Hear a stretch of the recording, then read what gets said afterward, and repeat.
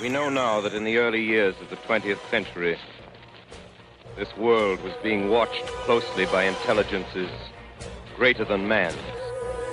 Men from Modo. Digital Strategies with Travis Sowers and David Seville. Intellects, vast, cool, and unsympathetic.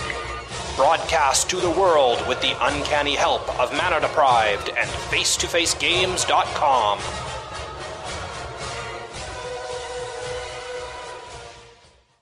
Greetings, people of Earth. We're the Men from Modo, and you're listening to episode 86, Hot Lockouts. My name is David Seville, and I have Travis Sowers on the line with me again this week. How are you, sir? I am very excited about the return to Ravnica. I think I've said it before, but RTR was like the first block that I took seriously, so this is kind of a homecoming for me, so I'm pretty excited for it. Yeah, this has always been a setting that Magic has loved, like people identify with the guilds, and I've finally this time embraced that I am Azorius. That's just kind of who I am. You know, we both participated in the preview events on Arena, and there were apparently people that were drafting in there, but it didn't say that we could draft, so I didn't.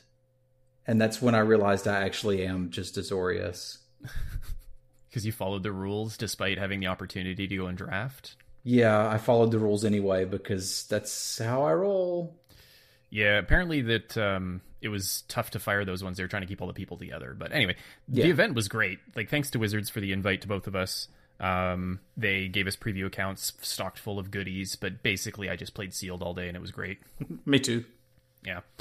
And then open beta today. As of this recording, it's open on the 27th, which is kind of amazing. So everybody's starting fresh. They had a kind of an announcement last week that we did an emergency podcast on. So you can go and get all of our thoughts on those. It's on YouTube, I think. Yep, it's you can find it in my Twitch replays, or I put it on my YouTube channel. And then we're not going to talk about it this week. We're going to do a full episode on all of the open beta kind of shenanigans next week. We have some thoughts, good and not so good in some cases. We'll see how it goes. But we'll also have some thoughts from our first week of free to play, and we'll kind of see how things are progressing there.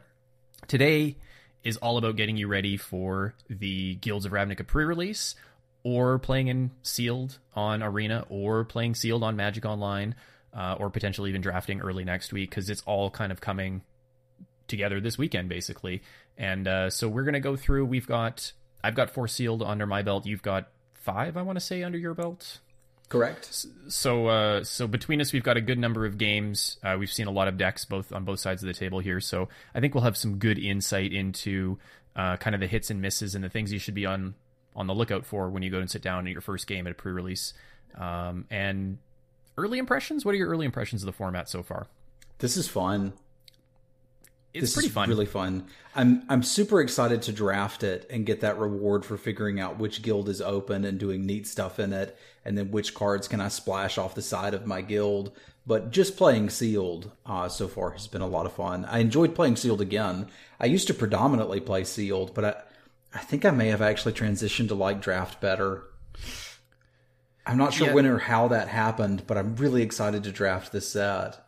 Well, I mean, you've been pushing the Arena quite hard, and it's obviously paying off. It's a very good client. It's really good gameplay experience and stuff. And without Sealed on there, I think you just kind of naturally adapted to it. But having Sealed on Arena, and we'll talk about this next week. We're still trying to figure out if the price point is good or not. But for people that are looking to build a collection, it seems like Sealed is going to be the way to go instead of just buying your packs. You get a few games in there, hopefully you win a couple of games, get some gems back, and then get a whole schwack of packs to add to your collection. It's looking like it's going to be a fairly popular format, I think, for people that are looking to build their collection. Yeah, agree. I enjoyed the Sealed despite not enjoying Sealed all that much. My only gripe with it was just the deck builder doesn't really work very well in Sealed. I find it's much easier in draft when you have fewer cards and you're kind of building as you go.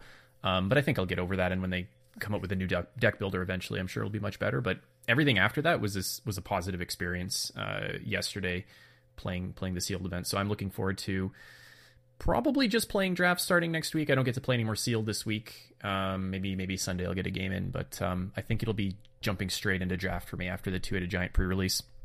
Yeah, the gameplay was fantastic. All the cards worked, no bugs. Like, everything was great. I agree the interface could use some work. I actually found that it was easier if you sorted it where you see the big view, the double page of cards, and then the side view just has the cards listed by name and mana cost.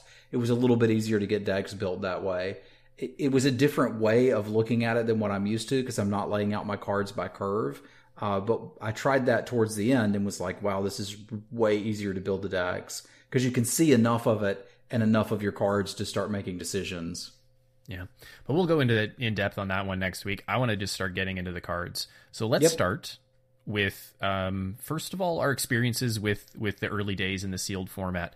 So for me, I got to do 4 sealed events. I went 7-2, 6-3, 6-3, 6-3, so pretty consistent. My 7-2 was a Boros deck, very aggressive and a very tuned Boros deck. And then my 6-3s were a not-so-great Boros deck with good removal. I had a Golgari splashing white, so I guess Abzan, if you want to call it that, deck that went 6-3. And then I had an Izzet deck, a Spells Matter deck, that also went 6-3. And they were all very different experiences. So I think I've kind of got a wide range of experience, except for Selesnya. And I played against a lot of Dimir, so I kind of see how that's kind of working there. So that turned out to be, I think it's a 69% win rate, which is pretty decent in best of one, I think. I'm looking forward to tanking that starting next week when I draft. Nice.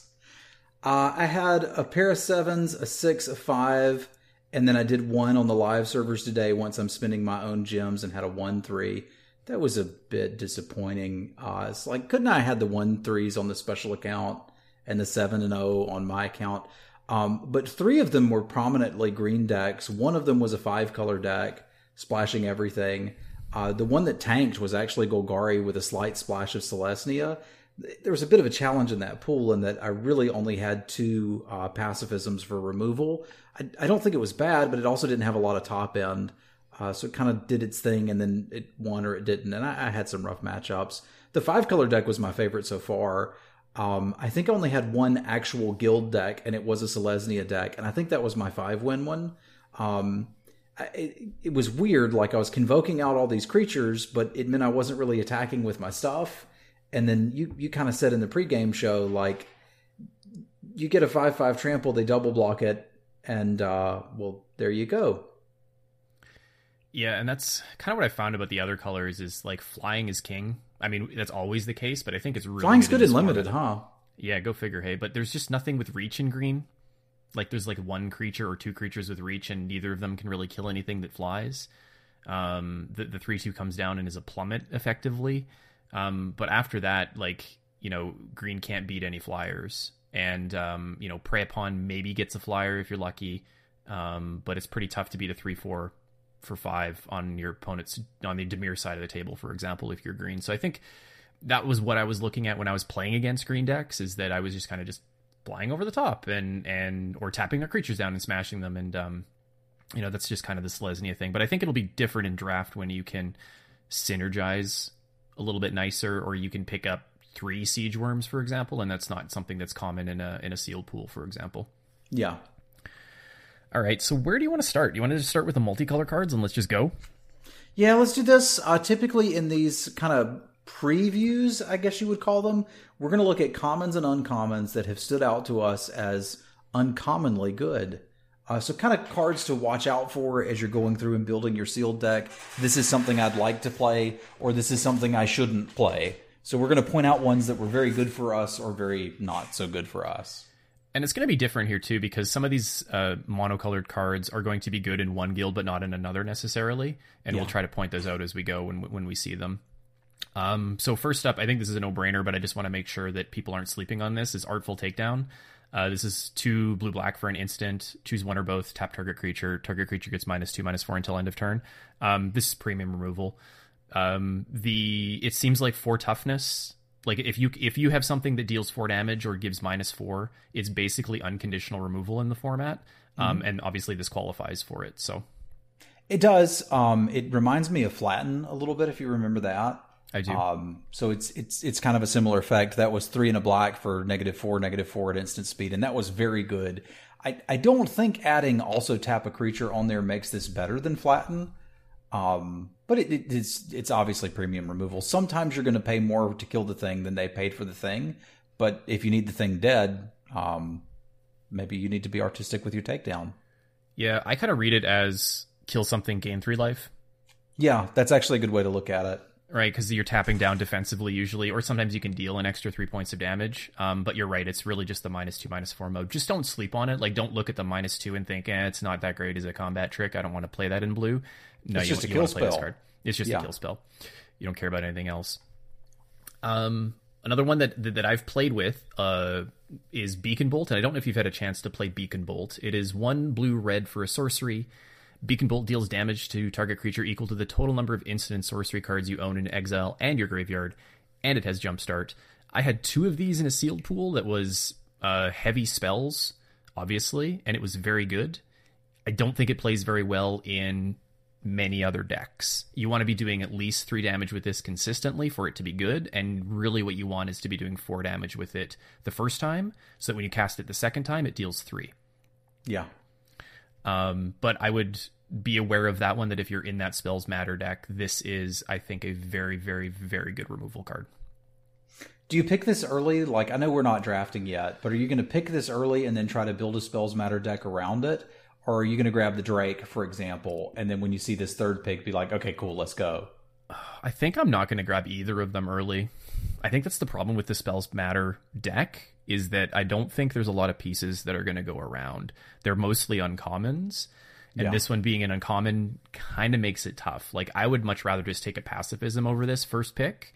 I think this is like a pick 3 pickup. Like, if I open this in pick 3 and I'm already I'm over the moon with this one.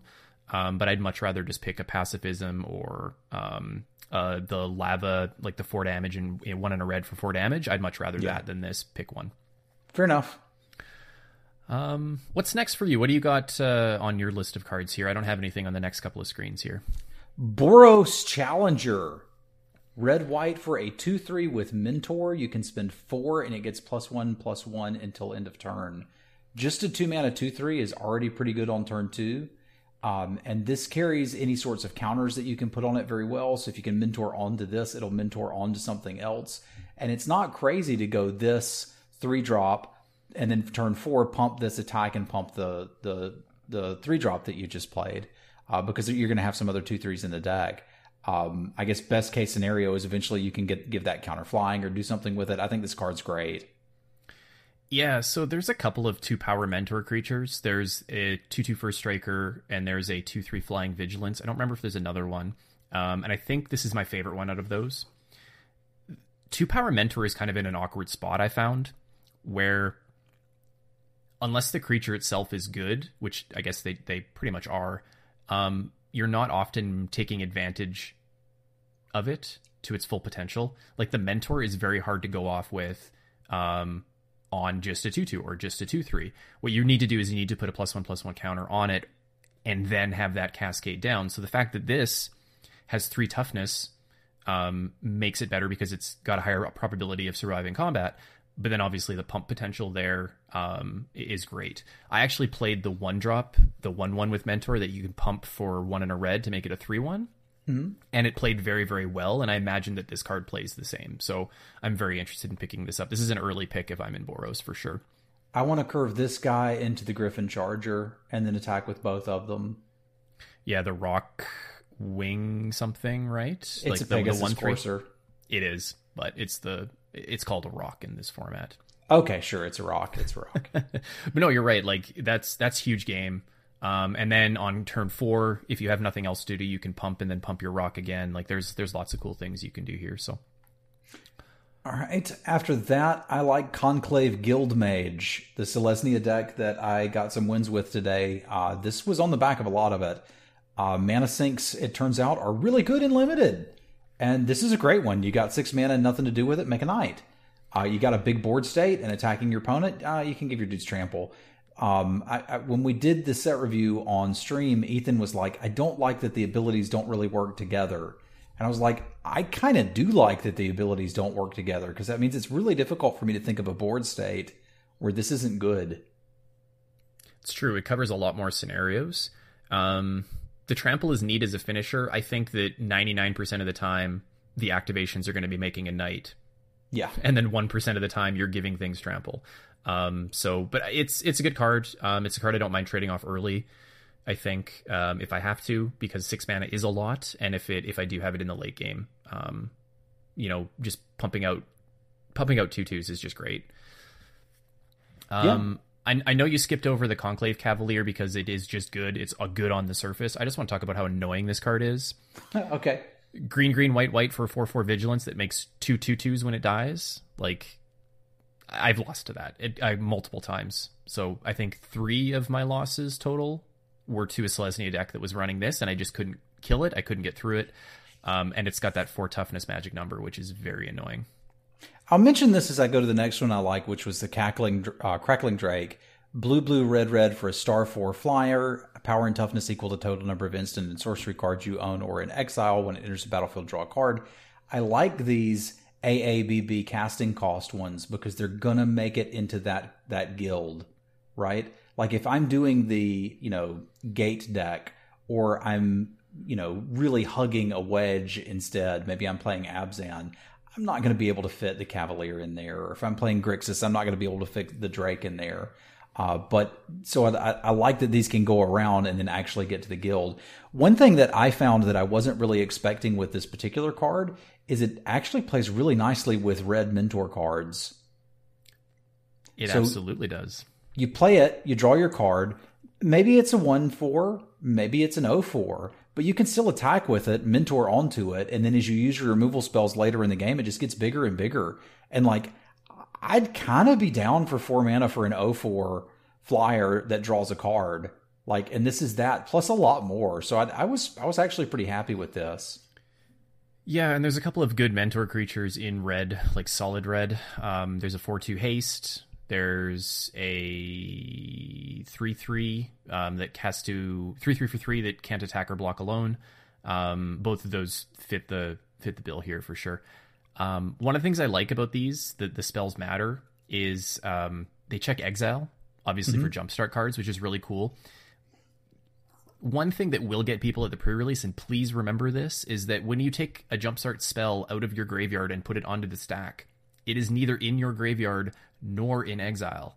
It will actually lower the power on this one. So let's say that Beacon Bolt is a good example of this, right? If I have 4 instants and sorceries in my graveyard and I cast Beacon Bolt from my graveyard, it is now dealing 3 damage. It may be something you can do with Crackling Drake here as well, or something that may punish you, changing the power of a card. I don't know if there's anything that would in particular while it's still on the stack. But keep in mind that could be something that happens. Because once you cast it, once it's finished casting, it still goes to exile. But just keep that in mind. So it kind of gets a temporary minus and then goes back up. Exactly. Have you gotten to play with or against Darkblade Agent yet? Yes. This is better than I thought it was going to be. I have killed it every single time it hit the battlefield. You've had to. Because you have to. Yeah. So it's 1 blue-black for a 2/3. If you've surveilled this turn, it has Death Touch, and whenever this creature deals combat damage to a player, you draw a card. Here's the thing about the Dimir deck. It has a lot of surveil. Yeah. Just full stop. Everything that surveil matters, I think, is going to be very good because Dimir decks just have so much surveil. Counterspell, removal, creatures, everything.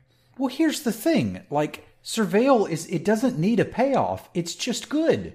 Like, the times that I've been able to play a bunch of surveil cards, it's just like, hey, my deck caps at 6. I'm never drawing any more lands. Sweet.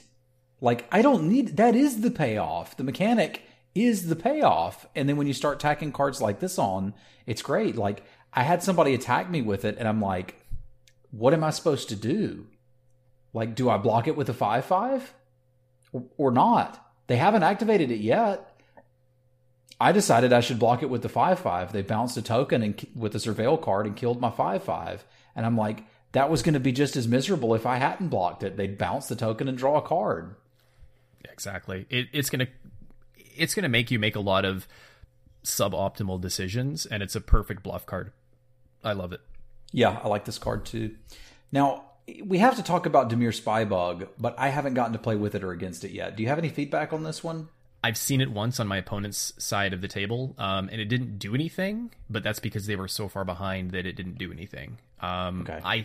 I think I'm going to ask you here. We talked about this in the pregame show, but I mentioned, like, are you buying or selling this card? Not from a financial perspective, but do you think it will go up or down in value from where we rated it? I think it'll go down because I think I was too high on it when I originally saw it. So I think I'm selling this card. But if you have a lot of, like, if you get it to be a 3/3, it's stupid. And I think as a 2/2, it's probably pretty good. It's blue-black for 1/1 Flying Menace. When you surveil, put a counter on Dimir Spybug. I think I'm going to hold, because I was pretty tepid on this initially. I was like, I don't really want to take this early. If I see it going around and I've already got a bunch of surveil spells, I'm kind of down. But I like cards that are good on the turn you play them, and then potentially good later in the game. And this is neither of those. Like, 2 mana for a 1/1 Flying Menace, not great. Top deck when I'm empty-handed, this is super terrible. Now, if I can play it and then dump some resources into it, incidentally, by the way, I'm just playing good surveil spells anyway, but there may be times where I'm encouraged to play, you know, my Deadly Visit to kill something and get a counter on this, when really I should be holding that removal. So, like, there's some just awkward spots there. The 3 mana 3/2 flash that surveils, that seems pretty cool though, right? Like, I'm just going to put that in my, you know, blue-black deck. So, like, curving this into that does seem exciting. But I think I'm going to hold on this. I was pretty tepid on it, and I think I'm going to stay there. That's fair. I think that's why I'm selling it, is I think I was a little too high on it. So I'm going to cut my losses. Disinformation Campaign. What are your thoughts on this one? I had it played against me and it was very good. And then I had it played against me and it was not good. So this is one blue-black. This is 1 blue-black for an enchantment. When Disinformation Campaign enters the battlefield, you draw a card and each opponent discards a card. Whenever you surveil, you return it to your hand. This is a neat card, by the way. Like, I think this is a really cool design for a card. I think to use buy or sell, I think I'm going to buy this. Like, I think it'll go up, and I think more people will find that it is good as the format goes on. It's the ultimate Dirtle card in a guild that is the ultimate Dirtle guild. See, I don't think Dimir's a Dirtle guild. I think Dimir is a kill you while we're valuing guild. And as such, I don't think this is what I want in my deck when I'm doing that. I don't think the card's bad. I think I would hesitate to play this in a format where we've got Boros. Like, I've seen this in both scenarios too. One where it was pretty good and my opponent returned it a couple times before that I killed them, and another where it wasn't very good. They just played it once and then I killed them. But like, both times it just didn't matter. And I liked it initially, so I think I'm actually going to sell. Okay. I think to say that this is bad against Boros is fair, because I think there's a lot of Dimir that's not great against Boros. You know, even the 1/4 that surveils when it enters the battlefield is not great against Boros, and I'll kind of get to my thoughts on that when we get to it. So, like, I think, like, you can stock your deck full of Dimir goodies and just lose to Boros, whether this card is in your deck or not. Yeah, but I think you've got a more likely chance of being able to beat it if you're prioritizing that 3/2 flash that surveils to. Like, you don't need this. You need things that can attack and block. And I always caution people against putting too many things in their deck that can't attack or block. And this is one of those. So, like, fair. Just play a 3/2. It's not exciting, but it gets the job done. It does take over the game late game if you're at parity with your opponent, though, if you have the opportunity to loop it. Like, you may not be making your opponent discard, but being able to draw repeatable cards at the cost of just this one card is pretty good, I think. Fair enough. It will get you ahead if the game is long and grindy, but yeah. I feel like there's enough reach in all of the decks that you don't...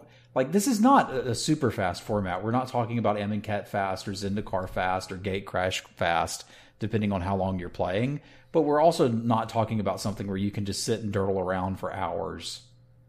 Yep, agreed. What do you have that's next? Next big one for me is the Golgari Findbroker, which, my goodness, is this card good. Black, green for a 3/4. When it enters the battlefield, return target permanent card from your graveyard to your hand. I've already returned Deadweight and Vraska. That was the game I killed them with a Vraska Ultimate, which was remarkably satisfying. So this is not just creatures, although it'd be fine if it was. And it's a 3/4. It's a 4 mana 3/4. You just play that in your deck, and you can get something back. Yeah, I love me a Gravedigger, and this is just a better, harder to cast Gravedigger, and I am okay with that. I am so okay with that. So one thing actually I wanted to mention with the AABB casting costs is if you're drafting and you have one of these, I'm going to talk about the value of gates. So somebody on Reddit did the math on this one. But basically, the first gate you picked up on these colors. So let's say you're drafting Golgari, right? You pick this up in pack 1, and now it's pack 2, and you have no gates. And now it's pack 3, and now you're looking at a Golgari Guild Gate. What does that Guild Gate do for casting this card? And the first Guild Gate you take increases your odds of casting it on curve, or, it's the equivalent odds of casting it on turn 5, turn 6, turn 7, turn 8 as you go by about 4 to 5%. The first one is worth about 4 to 5%. The second gate is worth about 3 to 4%, and these are on-color gates.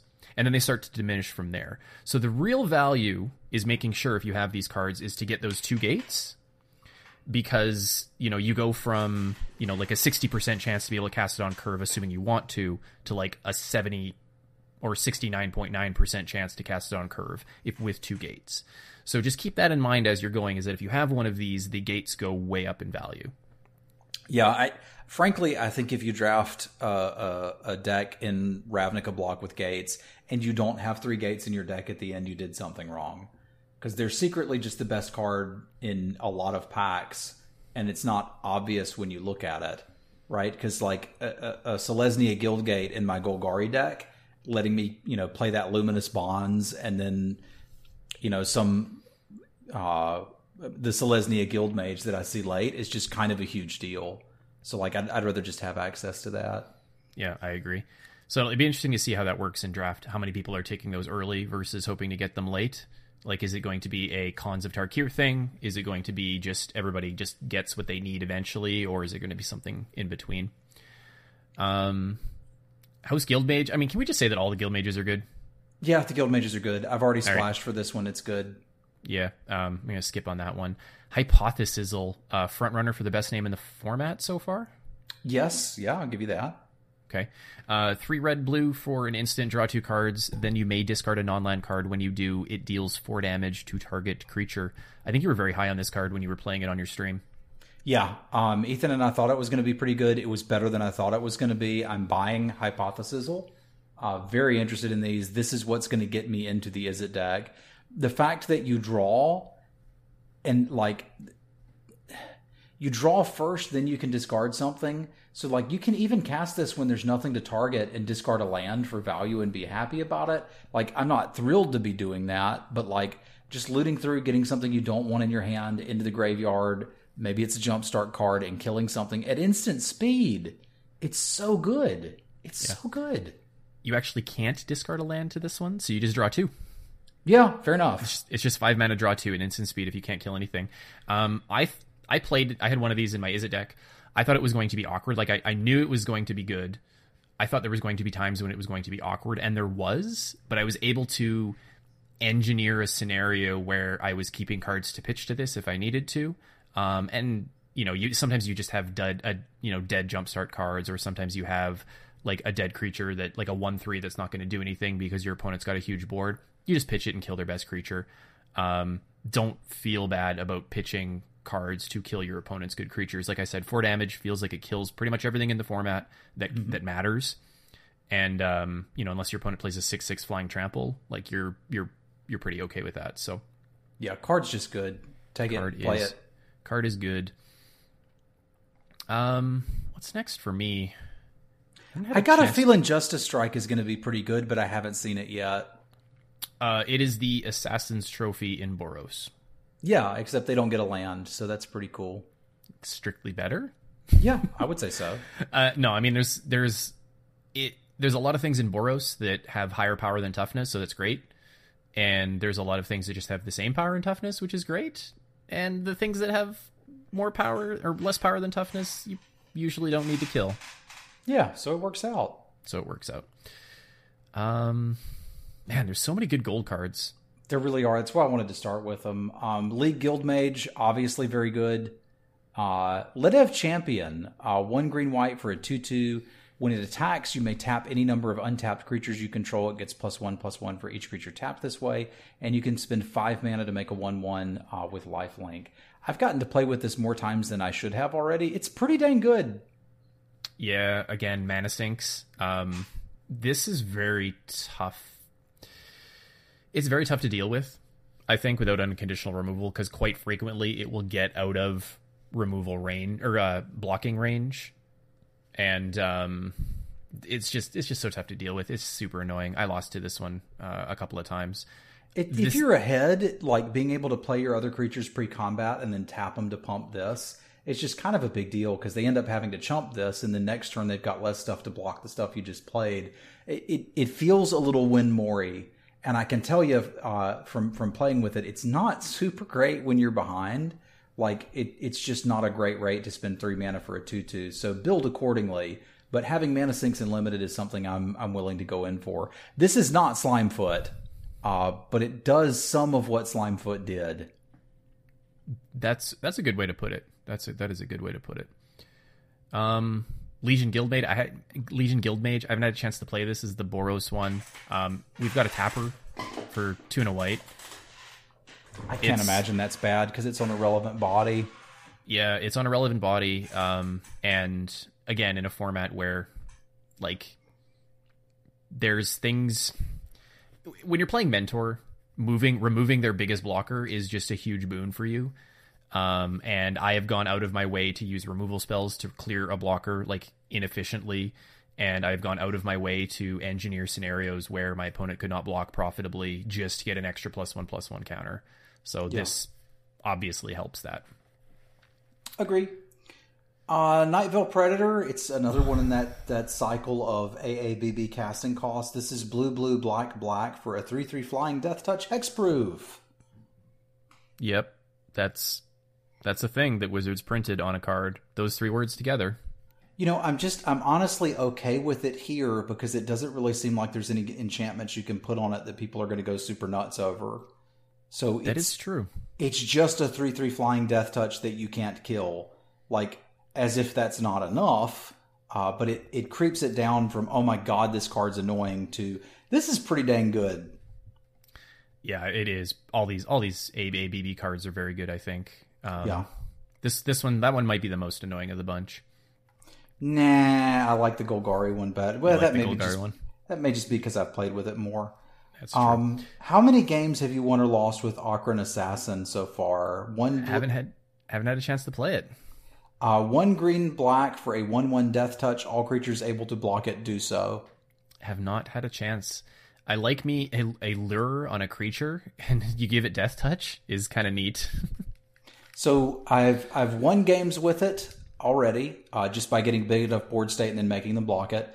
I've also had the +3/+3 trick and been like, you know what? I'm going to use these 2 cards and kill 4 of yours while dealing you a bunch of damage. And that felt really good.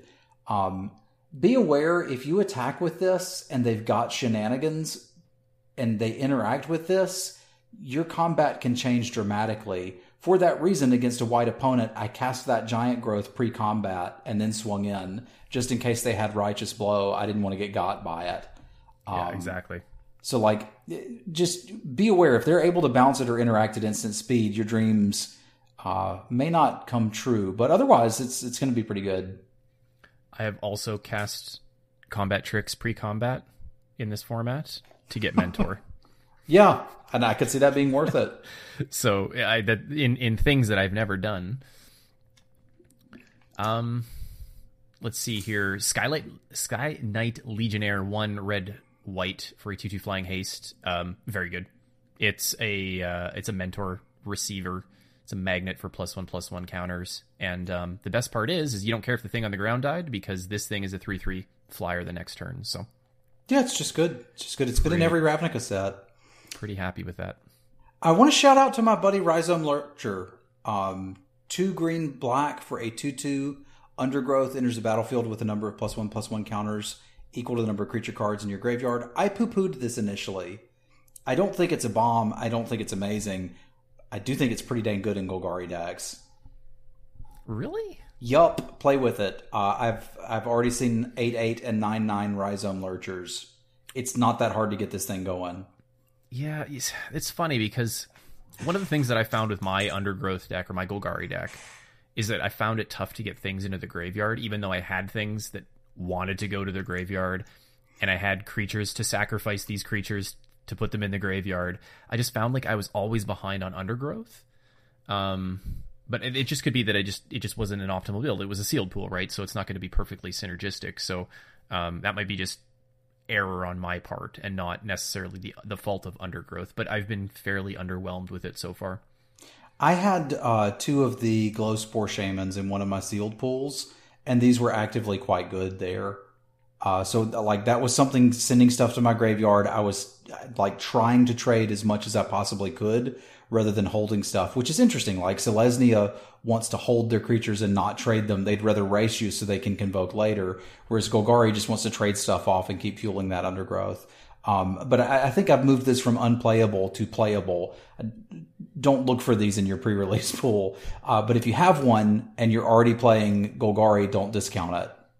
That is fair. And I guess you should have some creatures by the time you cast this on turn 5 or turn 6 in the yard, I mean. Yeah, think of it as a 6 mana, I don't know, 7/7, that if you have to cast it as the world's saddest 4 mana 2/2, you can. That's fair. Sticking with Golgari, Swarm Guildmage. This might be my favorite Guildmage that I've played with so far. And so it's black-green for a 2/2. For 5 mana, 4 and a black, creatures you can control get +1/+0 and menace.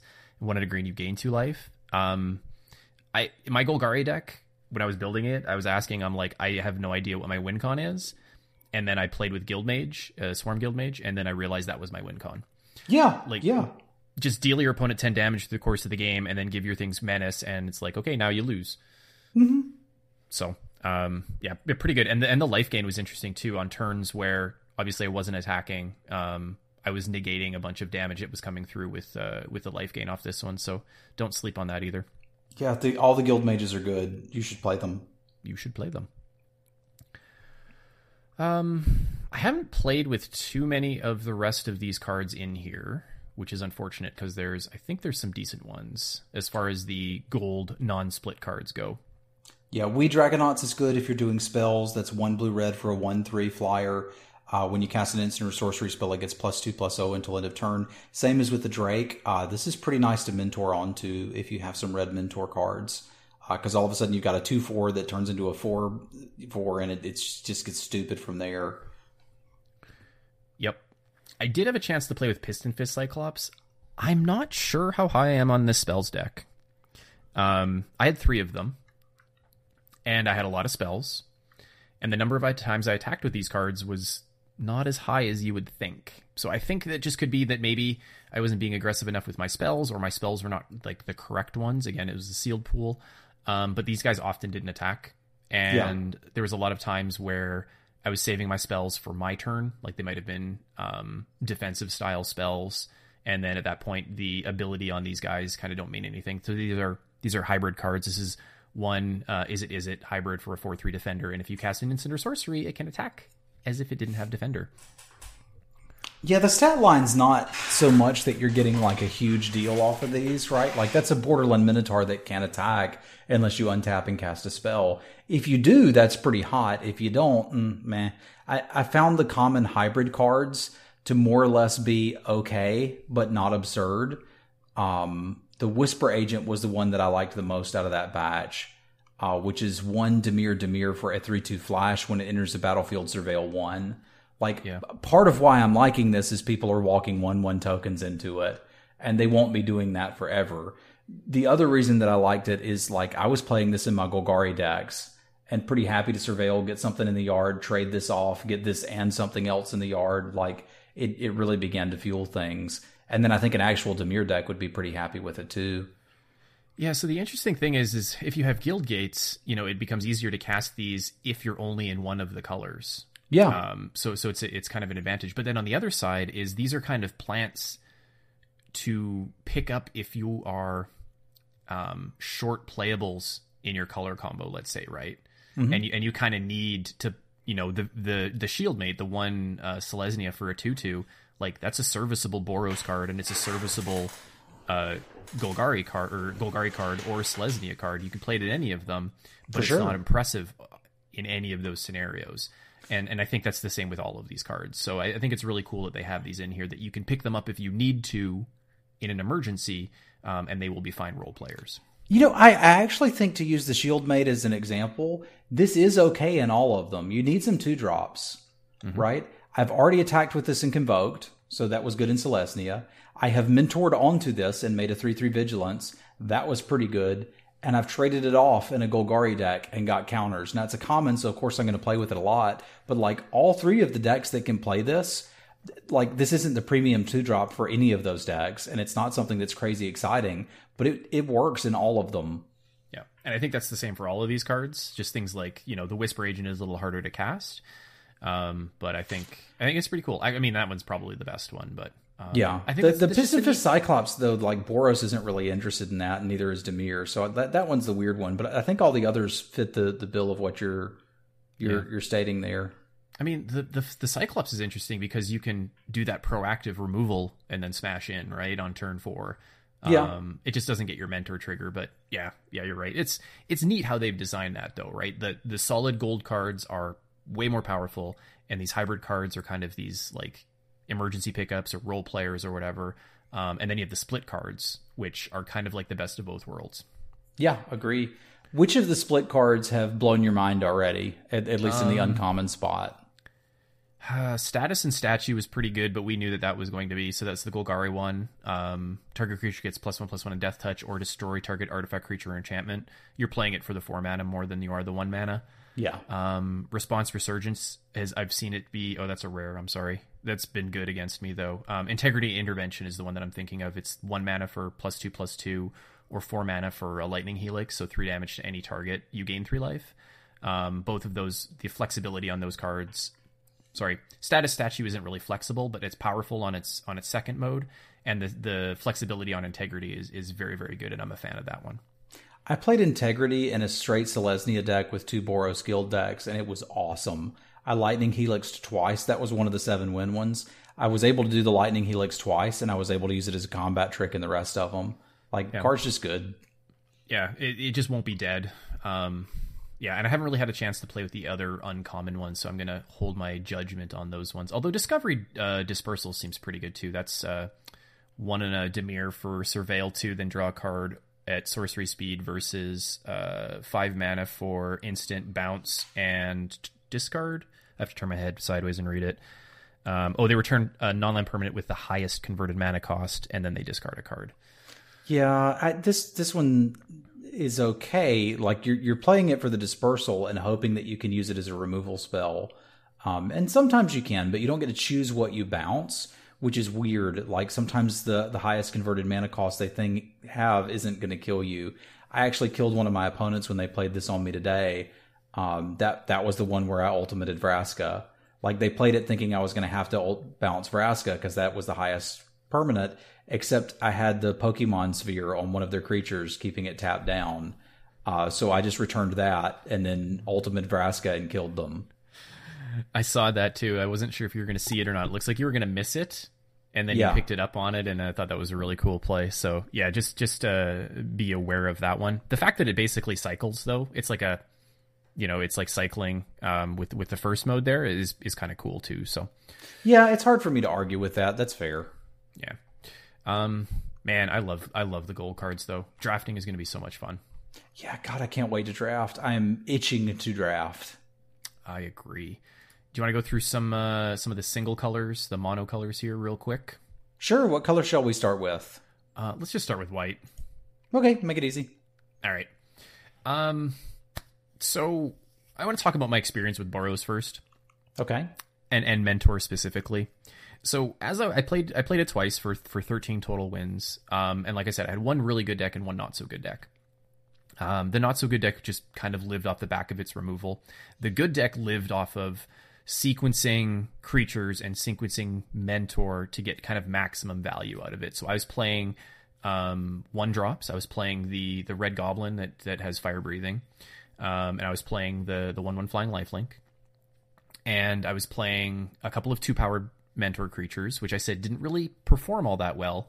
But the fact that they had abilities on them made them relevant was kind of good, because I could put +1/+1 counters on them. And in the scenarios where I curved out, one drop into one of the, or into my 2/2 first striker, for example, turned out to be very good. The 3 power mentor creatures was really where it started to shine, because it was very easy to get +1/+1 counters on pretty much anything at that point. And if you had combat tricks, you could do them pre-combat on these guys, get them through, and get a +1/+1 counter, and kind of like lava axe your opponent at the same time. So the first one here is Blade Instructor. I just want to mention it because it's the first one in here, but it's 2 and a white for a 3/1 with Mentor. You might look at this and say, well, it's 2 and a white for a 3/1. Why am I playing this card? And you're playing this card because of the 3 power Mentor. It's not your best Mentor creature, but you're playing it because you're trying to get your 2/2 first striker to be a 3/3, and you're okay throwing this card away. And your opponent's probably and when not you say have... throw it away, you mean trade it for a 2/2, not actual throw it away. Exactly, and that's the thing. That's the key here, is that if your opponent probably does not have a 4 toughness creature on the other side of the battlefield, so you are trading for something relevant and making a very powerful creature, hopefully, at the same time. Yeah. So I think that's the trick with Mentor, is it looks a little overcosted when you first look at it, but if you think of it in the context of a deck that's actively trying to curve out, like if they have to trade something for your 3/1, you've probably got a 3/3 now, and they're going to need to untap and deal with that as well.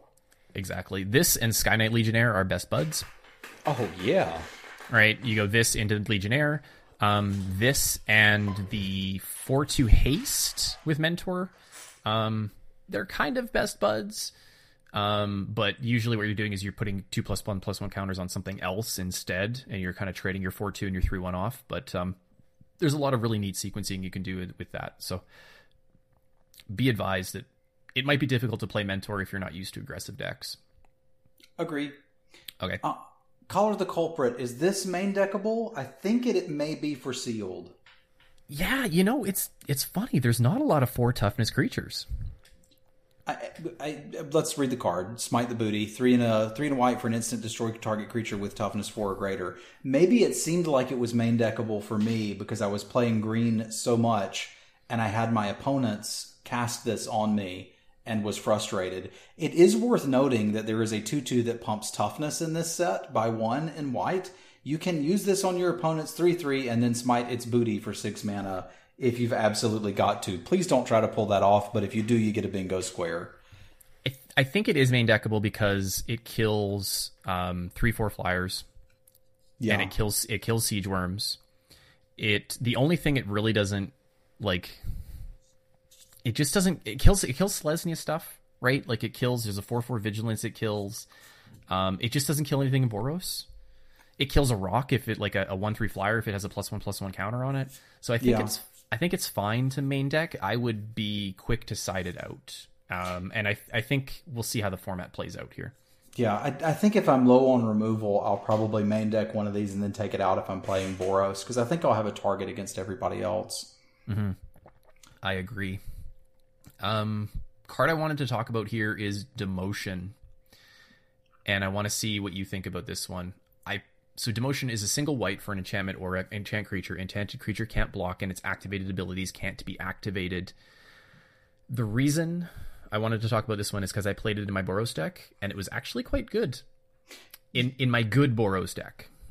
Yeah, Ethan and I talked about this one and said, we think this is a very good Boros card, period. It's not a red-white card, but it's a red-white card. Exactly. It doesn't go in any other deck. The only thing that it actively deals with if you're playing Selesnya is a Guild Mage. Yeah. Like, that's it. It's just a Guild Mage killer in any other deck.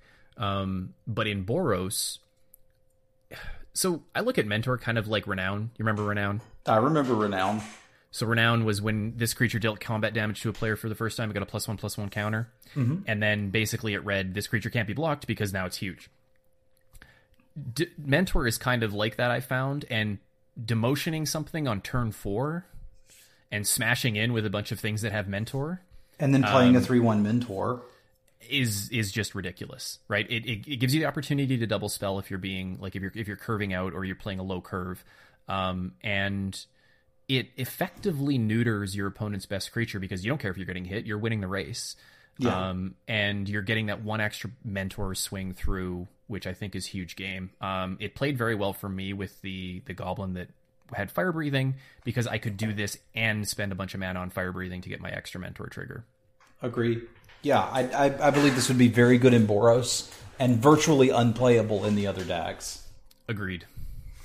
Conclave Tribunal is as good as advertised. 3 and a white for an enchantment with Convoke. When it enters the battlefield, exile target non-land permanent until it leaves the battlefield. Does what it says on the tin. You should play it. Agreed. The Convoke is interesting too. Sequence your spells, right? If you're not under threat of attacking, like play your creature and try to get an extra spell this turn out of it sometimes. Yeah, I've been able to do that a couple times already, and it was cool. What else here? Flighted Equinox, even though it looks expensive, I think it'll be very good. As long as you have creatures on the board. It's a 8 mana 4/5 flying with Convoke. Yeah. What do you need to pay for a 4/5 flyer to be pretty happy about it? 5 mana. Yeah, and you can totally do that. That's can not asking a easily lot do that. at all. That's asking to have 3 creatures. Now, they can't attack or block that turn, but a lot of the Selesnya creatures have vigilance, and some of them wouldn't have had good attacks anyway.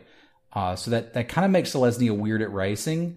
I'm not quite ready to say that Convoke is Conbroke, but it's pretty dang good. It is pretty good. Now, if you tap down your entire team to play this, are you blocking with this when your opponent swings back? I mean, it depends, right? I'm not a coward, so I can block warriors. And I tend to just call everything and figure if they got a combat trick, I may as well get it out of their hand. Yeah, I agree. I'm going to be doing that, I think. If my opponent taps out for this thing, I'm going to like swing in with a bunch of stuff and just see if they block. Yeah. Because I'm probably dead on the crackback anyway, so May as well try it. May as well try it. Healer's Hawk. I'm going to buy this, I think. Let's go ahead and lump in Hazda Marshall, Healer's Hawk, and Hunted Witness, and say that Healer's Hawk is the best of the 3, but that the white 1-drops are playable if you're doing mentor stuff with Boros. Agreed. I think Hunted Witness and Marshall are probably a tier down below Hawk. Agreed. And I'm not convinced that Selesnya wants these. I really don't think they do, because like I've heard the argument, well, Healer's Hawk is basically a Llanowar elf in your Selesnya deck. Not really, right? Like it is, but then that's all it is. But it's only a Llanowar elf for, I don't know, 6, 8 of the cards in your deck. And other than that, it's a 1/1 flyer for 1, and it's a miserable top deck. Whereas Boros is even going to be happy to see this late, because you're going to have some mentor dudes to throw away. And by that, I mean trade with something. And putting the counter on this and making a 2/2 flyer out of it's a pretty big game. I think Hunted Witness is better in Selesnya as your Llanowar elves. Because you can chump with it, then Convoke, and then still have the token. It probably is, but the Selesnya decks I've built, and I've had some very good ones, didn't want that. Yeah. I think you need a critical mass of Convoke to want that. How does Inspiring Unicorn work with Mentor? This is 2 white for a 2/2. When it attacks, creatures you control get +1/+1 until end of turn. I guess it doesn't interact at all. It doesn't, because everything gets big by the same amount. Yeah. Right? It would be weird if everything else got +1/+1 and not this, because then there would be a scenario, but it doesn't work that way. So this card is good. It's just great. Yeah, I think it's actually good in both of the white decks, because Selesnya is going to have some tokens laying around. Boros just wants to get in there. So both of them are pretty happy with this. Yeah, this is a high pick in either one. Very good in that aggressive Boros deck, though. I finished the game off with this multiple times. You sick of Intrusive Pack Beast yet? I love Intrusive Pack Beast. That's the 5-drop you want the most in your Boros deck? I think so, especially because like it's just anything that gets Mentor through, right? Yeah. Mid game, late game, it doesn't matter.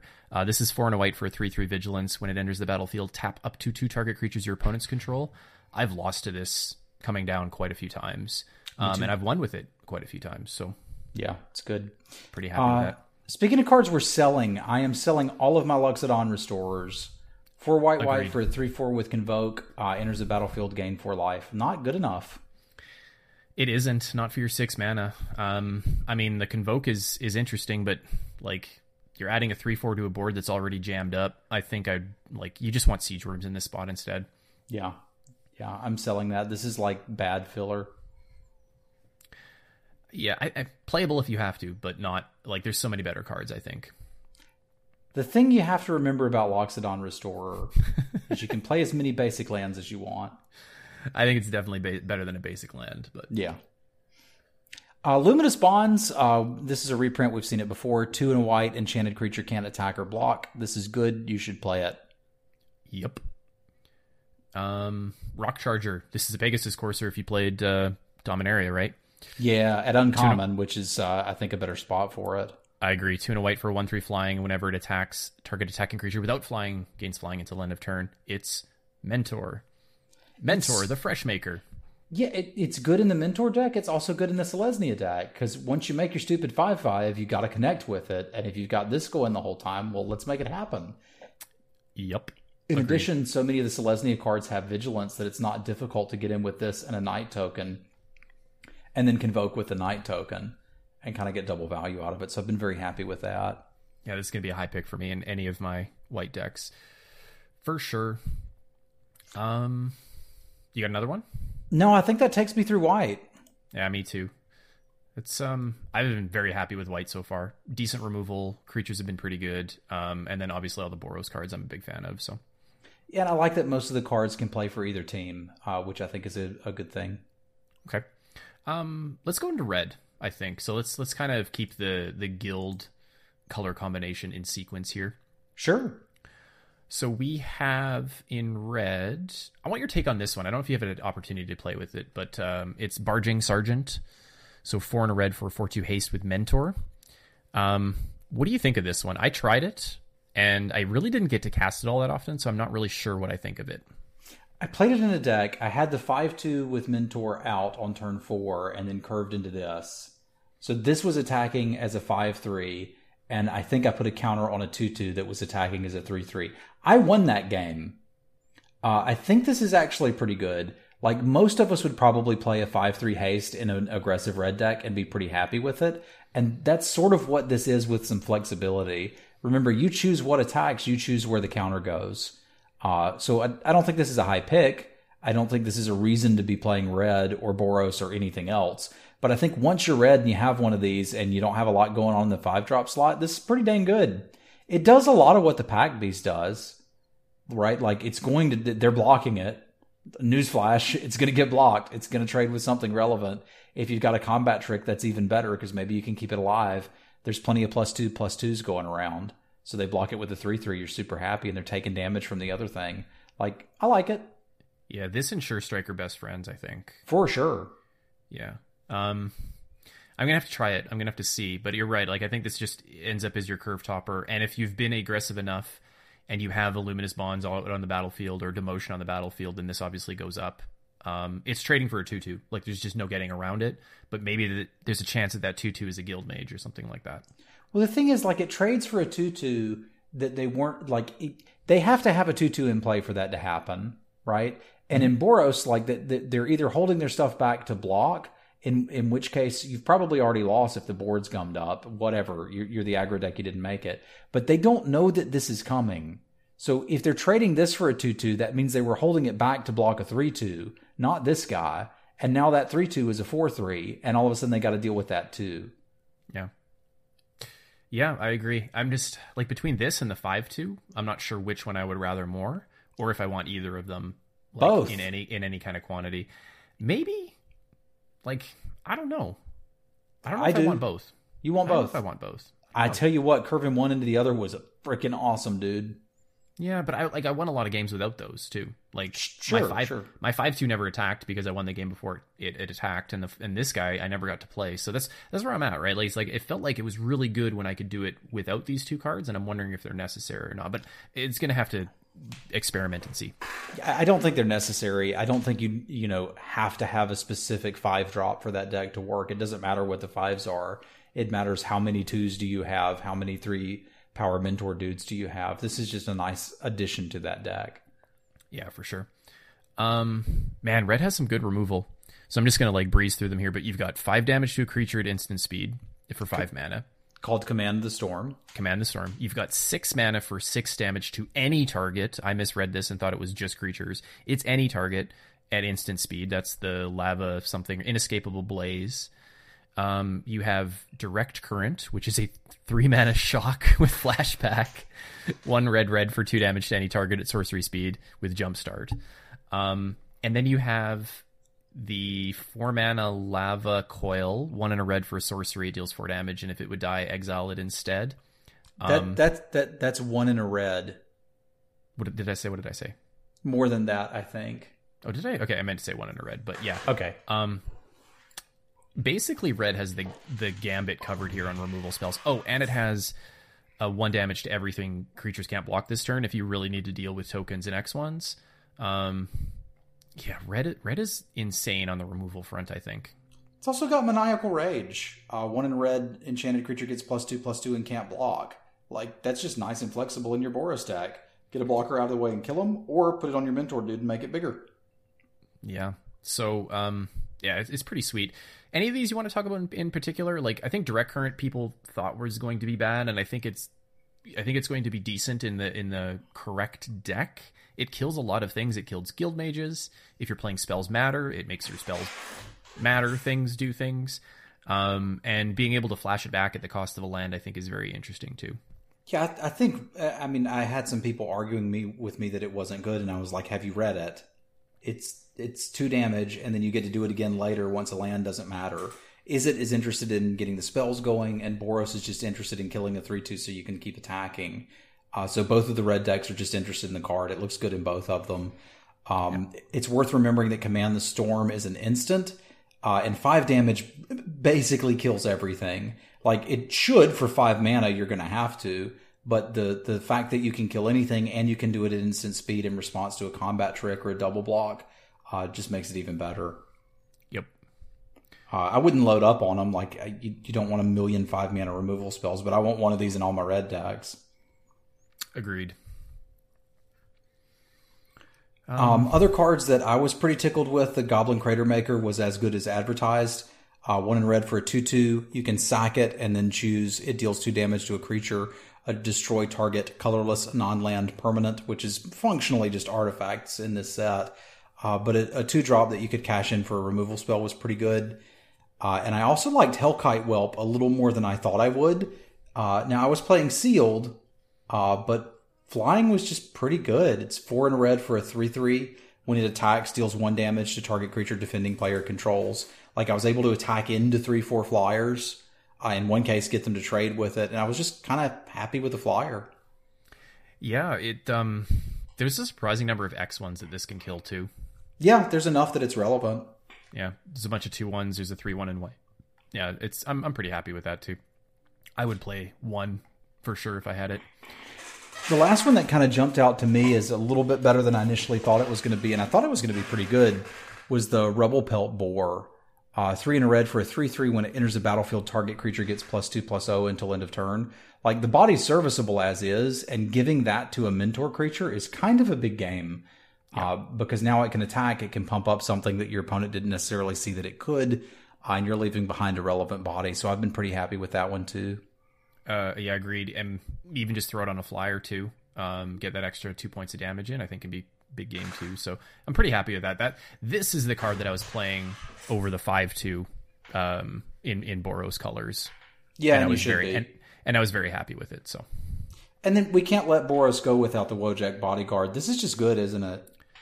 In the Boros deck, it is very good. The 2 in a red for a 3/3 mentor, and it can't attack or block alone. The 3 power mentor, like I said, is that sweet spot, and it just makes your 2 power mentor creatures much better. So, and any of your 2-drops much better. Card's just all good. of your 2-drops, but yeah, this is best friends with pretty much everything in Boros. So, heaven help you if you ever make this a 4/4. Yeah, it's just a good card. All right, moving on to blue. Sure. All right, blue. I've had a lot of fun with blue so far. Me too. I like blue. I don't usually look at a set review and think that blue's going to be good, but it's been good. Yep.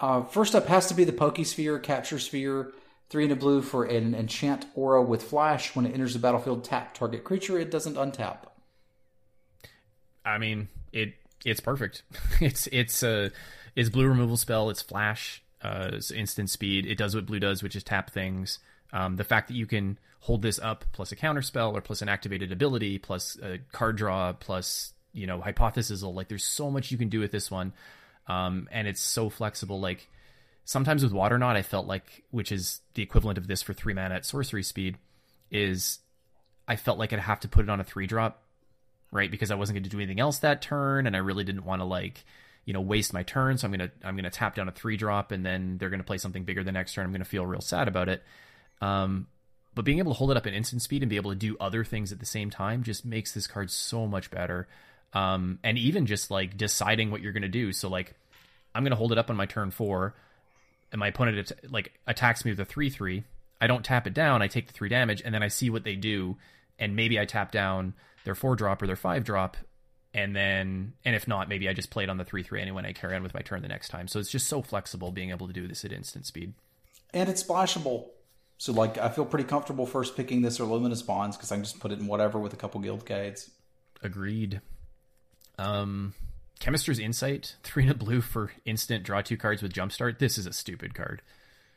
Have you had good success with this card? I haven't gotten to play with it yet. I didn't have it, and I was very sad, and my opponents seemed to have it quite a bit, and it was very good for them every time I saw it cast. Yeah, I think of this kind of like a mana sink. Like, I would certainly pay... Well, it's 8 mana, discard a card, draw 4? You're likely discarding a land at that point because it's late in the game when you are... So you're probably jumpstarting it, you're probably casting it on turn 4 or turn 5, depending on what else you're doing, like if you're holding up counter spells or whatever. And then you're probably jumpstarting it on like turn 8 or turn 9. When you're empty anyway? Yeah, when you're empty. I don't think you're jumpstarting it the same turn, unless it's late game and you have all the mana. But I think at that point you're discarding a land. So I think it's basically 8 mana, draw 4 cards. You've also got, this is going to get better with more instants in your deck. I still don't think this is a card that's going to pull you into Izzet or Dimir. I think it's a card that you put in your deck once you're in one of those colors, which, still makes it quite good in a role player, but not necessarily something I'm going nuts over. But the more things you can hold up to do at instant speed, the better something like this gets. Imagine your opponent playing around a counterspell that you have, and then you do this end of turn. They're not playing around the counterspell next turn, and you're going to get them. Exactly. And if they don't, maybe you just draw 2 more cards. Who knows? Yeah, you could totally do that. Who knows? Having this in the graveyard is very tough to play around because you're like, well, they could playing this, or they could be playing counter spells or some kind of instant speed removal. So yeah, it's very good, especially on Arena with the ability to like bluff those things. This is just an auto bluff for you. Yeah. Huh. City Watch Sphinx, we don't have to talk about it. It's a great card. That's gotta be good. Like 6 mana, 5/4 flyer. Yeah, is dumb. Let's talk Dimir Informant. 2 and a blue for a 1/4 when it enters the battlefield. Surveil 2. I am selling. You're selling? Yeah, I don't like it. I am selling against Boros. I am buying against other decks. My Golgari deck didn't care about this because all of my Death Touchers were just attacking through it anyway. Mm-hmm. My Izzet deck didn't care because I'm flying through in the air. Mm-hmm. You like it against Boros? No, because I'm getting triggers everywhere. And then how good does this block a 5/5 trample? You're not wrong. So if it's not good against any of the other decks, why do I want it? It does block a lot of things. Yeah, it does, but it doesn't threaten to kill any of them. That is the problem. So it's a lot like a defender. Like I heard people calling this informant of memes and saying that it's as good as memes. Surveiller of memes, sure. They're calling it all sorts of stuff, and I'm like, that's not what this card does. Like, Sailor of Means was so good in Ixalan because it ramped you and it let you splash, and this doesn't do any of these things. Like, it's hard to argue with a Horned Turtle that scries 2. Like, I get that there's some serious value stapled to this card, but this is something that I would want in a deck that's building around Surveil, more so than just like, hey, this card's good and has Surveil on it. Make it a 2/3, and I'm probably more interested in it. Yeah, agreed. That's why I don't like it against Boros. It just doesn't kill anything, except the 3/1, and even then, it probably doesn't kill the 3/1 often enough. Yeah. The interesting thing here is it plays really well with cards like Sever the Strands, if that's something you need to do for your removal suite, which you probably don't have to. Yeah. But that is something you can do. And if you have like an Undergrowth Matters theme like in your Dimir deck, which is probably not all that common. Or maybe you're playing Sultai, so you're playing 3 colors. This might go up in value in that case, but I'm with you. I think I'm selling on it. I don't think it's going to go down as far as that, but it's certainly not Surveiller of memes. Yeah, agreed. Okay. Long-time listeners of the podcast take note. I do not usually like counterspells in Limited. I'm playing the Disdainful Strokes. Once I'm already blue, I'm just putting these in. It's 1 in a blue, instant, counter target spell with converted mana cost 4 or greater. This was awful in Khans of Tarkir where it was originally printed, because while every deck had tons of high casting cost stuff, most of it was morphs, and it could sneak in under this. That's not what this format's about. There's just great 4+ drops that everybody's casting in all of the colors, and you're going to get something with it. You're kind of priced into countering the first thing you can with it when you happen to have the mana up, but that's not bad. That means you could cast a 3-drop, counter a 5-drop, and then, untap and cast your 6 or whatever. Card's not amazing, but this is a counter spell I will play in Limited. All of the AABB cards, this counters. Yeah, and they're all good. That's the key thing, and they're all good.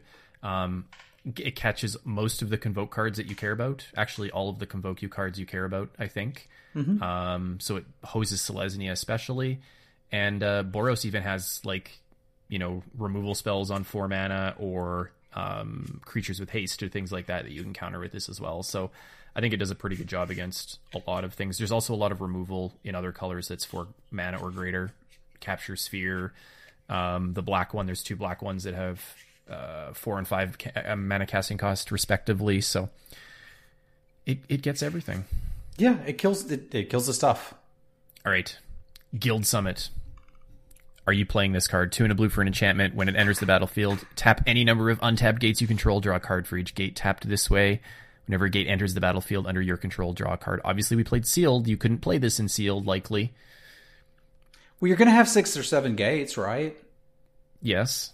So that's the only place I've seen it so far. I think if I'm in the gate deck, and there is a gate deck, and the payoffs are uncommon, and some of the other decks are interested in them anyway, but if I'm in the gate deck and it's working out, then I'm interested in this card.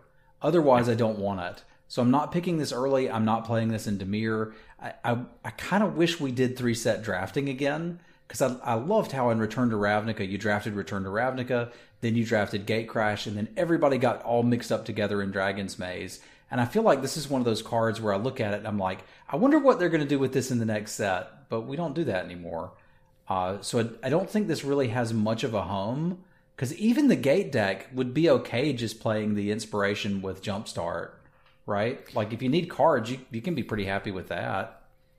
Yeah, I don't know.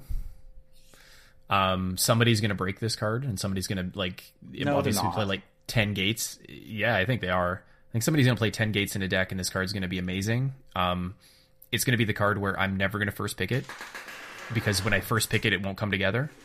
And then when I pass it, the deck is going to be there, and I'm not going to see this on the wheel. That's always how it works, man. Yeah. But I think if you take those Gate Matters cards, there's the artifact or 2, right? Where you're, what is it? You get +1/+1 counter for every color you spend on it and things like that. And there's a few other Gates Matters style cards. I played that colorless dude in a 5-color deck. He was very good. He was very good. This is like a pack 3 pickup for me if I'm already in that deck, I think. Okay, I can get behind that. Mostly because I'm just not interested in risking my draft on this card. Yeah, same. Okay. Murmuring Mystic, for those of you playing at your pre-release, is a 3 and a blue for a 1/5. It does not have flying. But whenever you cast an instant or sorcery spell, you make a 1/1 bird illusion creature token with flying. I thought it had flying. I've seen a couple of these. I haven't seen any birds yet. I made a lot of birds. Okay. I think if you're in a Spells Matter deck, this is going to be great. I've had people playing it that weren't in a Spells Matter deck, and it was just a 1/5 for 4, and it wasn't really very good. I think if you make 2 tokens off of it, it's pretty good. I think if you can make at least 1 token, it's all right. Yeah. 2, I'm pretty happy. I'm pretty happy with 2. Yeah. So play this in your Spells Matter deck. Don't play it in a typical limited deck with 15 creatures, though. I don't think it's getting the job done there. Agreed. I kind of dug Night Veil Sprite. 1 in a blue for a 1/2 flyer. When it attacks, surveil 1. Yeah, I kind of thought this would be good, and I think this is... If you're going to if you're going to play one power flyer creature that's not in a Boros deck, I think this is the one you want. The Surveil one that early, I think, is huge game. So not a lot of decks are going to have something to block it early. So if you play this on turn 2, you're probably going to get 2 to 3 Surveil triggers quite easily, and you might even go the distance with it. Yeah, and like being able to like be stuck on lands, put a creature in the graveyard, or be a little bit flooded, ditch another land so you can get through it faster. Like it's everything I liked about cycling on a semi-evasive body. I have already. I played it in a blue-green deck. I was blue-green splash black for the Golgari cards, and I put a counter on it with that stupid little beetle. Like there's ways in the format to make it a 2/3 flyer, and once you do that, you're just surveilling every turn. Yep. Agreed. Selective Snare. I haven't seen this cast. I didn't realize it was in the set until I was reading through it earlier today. What is your take on X blue for a sorcery? Return X target creatures of the creature type of your choice to their owner's hand. I mean, it's a sorcery speed bounce spell. Worst case scenario, it's 2 mana sorcery speed bounce something, which is significantly worse than being able to do that at instant speed because you can't get all the value out of double blocks and stuff like that. I think this is playable. I think it's really going to shine against a Selesnya deck where they're making tokens of one particular type. Although even those decks that I've played haven't been that reliant on the tokens. They've just had them. So the dream that this is selling is one day you're going to bounce 2 knights. And that's not actually a big enough dream for me to love the card. Like, there's bounce in the set that's better than this. I'd rather just play that. Yeah, I think I'm with you on that one. Like, you might be able to get a bunch of humans. Yeah. Right? Like, in a lot of different decks, but or a bunch of knights in a Selesnya deck. Not just tokens, but actual knight creatures. Mm-hmm. But, like, I don't know. I just saw it, and I'm like, oh, wow, I didn't realize this card was in the set. And I'm surprised that I hadn't actually seen it before then, so... Yeah, reading through it, I didn't particularly dig it. Can we talk about Radical Idea for a minute? Sure. I don't think it's very good. And I think people think it is very good. I agree. I think if you're in the very specific Is It Spells Matter deck, I think it goes up in value. I think in any other deck, it is not worth your time. Yeah, I've seen a lot of people just playing it in random decks that didn't have any spell synergy, or at least not that I saw. And I'd have people in chat say, wow, that's pretty good. You can draw a card on turn 2 and then later cash a land in for a card. And I'm like, that's not very good. And they're like, but you like cycling cards. It's basically that. And I'm like, no, the flexibility of the cycling card was I could cycle it on turn 2. And if I top decked it later, it did something. Whereas this one is kind of neither of those. I have to cycle it on turn 2, and later it doesn't do anything. It's just kind of like a really bad divination. Yep. So like I would want to play this if I've got a lot of spells payoffs. Otherwise, I'm not particularly interested in it. It's secretly a blue-red split card. Agree. Yeah, but like I would have loved to have these with my Piston Fist Cyclops. And things like the 1/3 that gets +1/+1 or +1/+0 when it gets... when you cast a spell, and the Wee Dragonauts and things like that. Like, it's very good in that because you're not losing any value when you cast it. It's replacing itself, right? Yeah. So that's where I'm at on it. Okay. And tell me about Watcher in the Mist, because I know that's next. Cloud Raider Sphinx. What was rule number 8 of Dominaria Draft? Don't pass Cloud Raider Sphinx. Don't pass Watcher in the Mist. It's harder to cast, but I think that's fine in a world of gates. It actually makes it a little bit better, which is going to sound really weird. So I splashed for Cloud Reader Sphinx a lot because it was just that good. You need to be blue to play this. So that means like the Golgari deck isn't going to take this from you and splash it because they're like making a commitment that they're going to be Dimir at that point and that they're not going to do that. So you'll probably even see more of these than you did the Cloud Reader Sphinxes. It's 3 blue for a 3/4 flyer when it enters the battlefield. Surveil 2. That's basically the same thing as the Cloud Reader Sphinx, except there's also graveyard shenanigans in the set. Yeah, but if you have 2 of these as your Curve Topper in your Dimir deck, I think you are very happy with that. I would go so far as to say if you have 2 of these as your Curve Topper in your blue deck, you're very happy with that. Agreed. All right, blue. Man, this set is great. I love blue. The removal is good. the one that you get. The counterspell is good. The one that you get, pretty happy with that. Yeah, I'm tickled. On to black. I want to talk about Burglar Rat. 1 and a black for a 1/1. When it enters the battlefield, each opponent discards a card. Tell me about Burglar Rats. It was so good in my Golgari deck. Yeah, they're pretty good. I had 3 of them.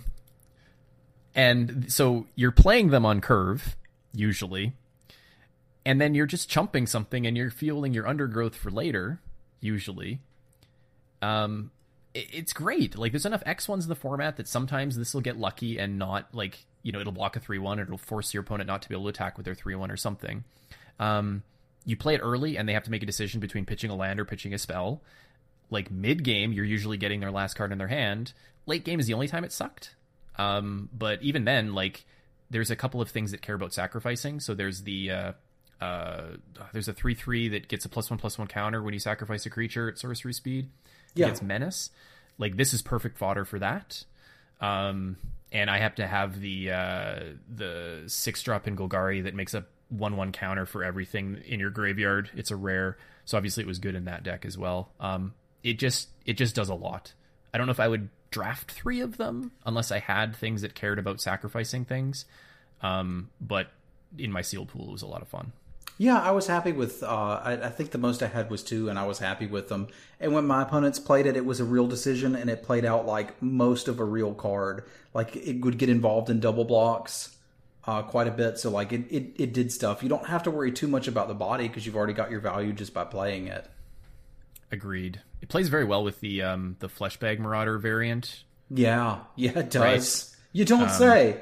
Yeah, you don't say. Having 1/1s that you can sacrifice that you don't care about, hey? Yeah. But all of those things equal a very fun common card, and I am going to curse a lot when my opponent plays this card. It is definitely not dead weight. No. Speaking of which, dead weight is black for an enchantment aura. Enchanted creature gets -2/-2. I love dead weight. Yeah, it's like the shock that keeps on giving, because you can shock an X2 if you need to, or maybe they've got a 4/5 that's standing in the way of progress, and you'd rather it be a 2/3. You could totally make that happen. Yep, it is. This is just high quality removal. I love it. I take this not highly, but I'm very happy to have a couple of these in my deck. Yeah, and it can serve the purpose of a replacement 2-drop as well. If you end up with a deck that doesn't have enough 2s to like trade those off, but you somehow got 3 dead weights, go ahead, kill the 2-drop. Yep. Deadly Visit is your sorcery speed black removal spell. Obviously, you're playing these 3 black for a sorcery. Destroy target creature, surveil 2. Don't sleep on the surveil 2. Yeah, it's a good card. Very good card, but just, you're playing these, obviously. Hired Poisoner, I thought was going to be good, and I'm buying. This was actually a little bit better than I thought. It's black for a 1/1 Death Touch. Golgari is already interested in trading things off. This makes sure everything trades off, and it was a relevant top game, even particularly late in the game. Top deck, particularly late in the game. I was pretty happy with that. Yeah, I'm buying on it too. I remember we previewed our Gruesome Menagerie card, and I said if there was a 1-mana Death Touch in this format that I am in, not necessarily on Gruesome Menagerie, but on the 1/1 Death Touch, because I love little Death Touchers. This is perfect. Yeah, solid card. Solid card. What's the next one? Necrotic Wound. Let's talk about Necrotic Wound. Did I have a bad experience with Necrotic Wound? Is it good or is it average? What do you think? So this is black for an instant with Undergrowth. Target creature gets -X/-X, or X is the number of creature cards in your graveyard, and if it would die, it gets exiled. I found that I had a hard time finding a good opportunity to cast this. Meaning that either I didn't have enough things in my graveyard, or it just wasn't, like, they were playing things that I just couldn't kill because they were too big, even with things in my graveyard. I got wrecked by this card a bunch, just because I wasn't playing around it or thinking about it. Like, think of this as a shock that you can't use in the early game, which takes a lot of the value away from shock, but because it's -X/-X, it's almost like an instant speed dead weight. And let's say it's an instant speed dead weight that you can't play until turn 5 or later of the game. Now, are we interested in the card? I mean, I guess. Like, I don't know. I just found that the hoops that I had to jump through, maybe my opponents were soul reading me and that they weren't letting me jump through those hoops, right? Like, they weren't letting me kill off my rats, or they weren't, attacking in my Death Touchers with their 2/2s and 2/3s and stuff like that. Like, I just don't know. Now, sometimes you got to attack with that 1/1 Death Touch, and it seems weird, but like you're not wrong. You got to trade some stuff off. I don't think Necrotic Wound. I think this is we've mentioned this about a couple things. I think this is actually secretly good in both decks, but I think it's a little bit better in Dimir, where you can surveil away some of your creatures that you're not looking to cast. Now, if you can work in some black cards that do that in your Golgari deck or trade, you'll be fine. But this is not early removal. This is late combat trick / removal. You can usually kill a Guild Mage with it, and the fact that it exiles is surprisingly relevant. I had an opponent exile something that I was planning on grave digging back, and I didn't get to do that. So I think this card is medium plus, we'll call it. I think that's fair. I think I was higher on it before when I first saw it, and I think I have come down on it, but it's still good, I think. It's still decent removal. Yeah. Okay. Plaguecrafter. I like this a lot. 2 and a black for a 3/2. When it enters the battlefield, each player sacrifices a creature or planeswalker. Each player who can't discards a card. So normally I'm not a huge fan of edicts in limited, but this one is basically saying, by itself, if this is all you've got, you play it and they sack their worst creature. You sack this. Okay, you did that. That can be quite powerful on turn 3 if they've just played a pretty good 2-drop. I've had Guild Mages eaten by this darn thing already. God forbid you curve Burglar Rat into this. And then, this is a variant of an older card called Fleshbag Marauder, and it always felt sad to have that when they didn't have any creatures in play. You're like, well, I don't really want to cast it. Well, here they just discard a card. So, you're going to get your value one way or another out of this. And I have not gotten to play with it yet. I've had it played against me, and it's been good every time they've done it. I agree. I wouldn't cast it on an empty board for my opponent unless I had something to sacrifice like the rat, though. You're not sacrificing this to get them to discard a card. That is not something you're doing. I don't know if your hand's full of Undergrowth cards. Your mileage may vary, but maybe you are. Maybe. I don't know. I just feel like at that point, I would rather get a creature with it. The best play that I saw with this is somebody cast it on me. My opponent had 2 creatures on board. I had 1, so they got my 3-drop or something like that. Sacrificed their 2/2. And then they copied it, sacrificed the copy, killed my thing that I just played, and then they copied it again because that copy spell has Jumpstart. Yeah. That's pretty brutal, and you're dead.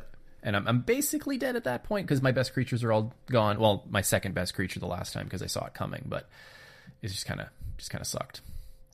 Price of Fame is 3 and a black for an instant. Destroy target creature. Surveil 2. Costs 2 less to cast if it targets a legendary creature.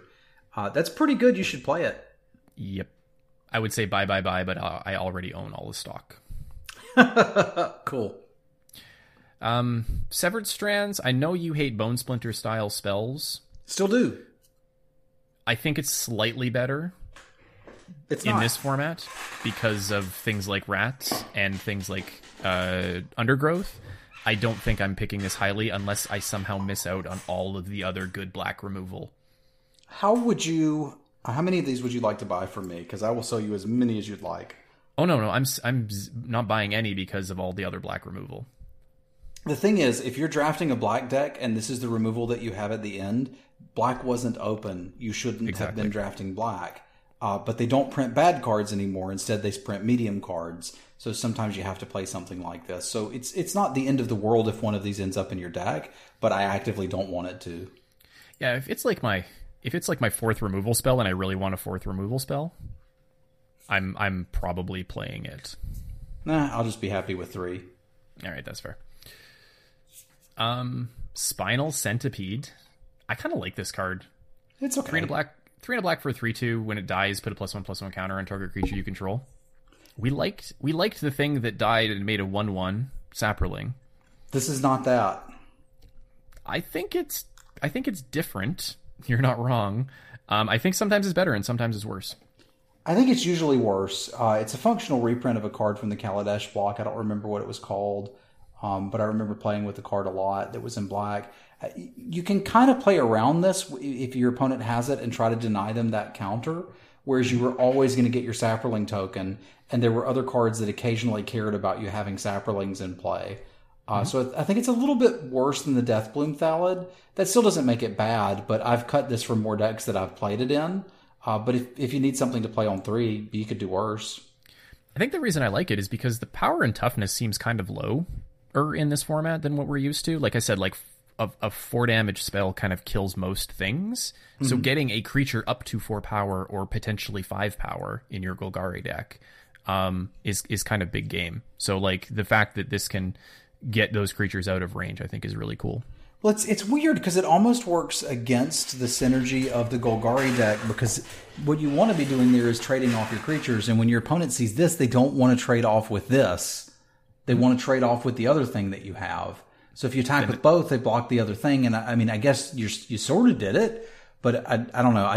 This is something I can play in a black deck, but I ain't going crazy about it. At that point, it's a 3 damage or 3 power unblockable. Sure, but I don't know that I'd play that either. All right, we'll just pretend like you didn't say that. We can talk about Torment of Scarabs again. My God, that 72% win rate in Amonkhet. You don't like 3 power unblockables? I don't like. I would play a 3 power unblockable as long as it can still block.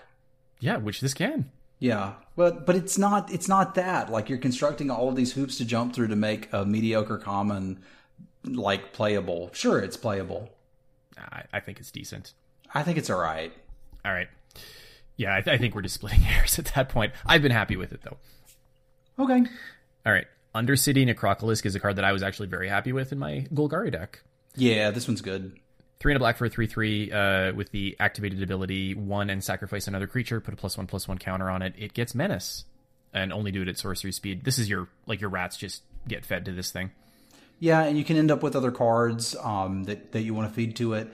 We've already seen 2 of the colors playing enchantment-based removal at common, so it's not horrible to top deck this. And it's on the body of a hill giant. Like, it's kind of hard to argue with this thing. I'm, again, not slamming this one super early, but I'm happy to have this on my Golgari deck. I don't think Demir's super interested in it, but it's probably still playable there in some cases. Yep. All right, should we wrap it up with green? Green, and we do need to talk about artifacts, because we got them hot lockets. Yeah, right. You're going to get on a soapbox and talk about lockets. You never know what the future might hold. I can see the future here. All right, tell me about killing them with kindness. I love Affectionate Ender. This is like the cutest card in the set, I think. It's a 5 and a green for a 4/4, and when it comes into the battlefield, it hugs target creature opponent controls. Yeah, it's kind of a nug hug. I love that there's like cats circling around it. I've gotten to play with this. It feels like it wouldn't have been too busted if it was 5 mana instead of 6. At 6, it feels exceptionally balanced. But as you've mentioned, most of the things in this set are 4/4s or smaller. So you're going to kill something that's relevant with this. Yep. Also splashable. This is green's best removal spell, probably. Yeah, it may actually be. Which is kind of sad, but that is what we get these days, it seems.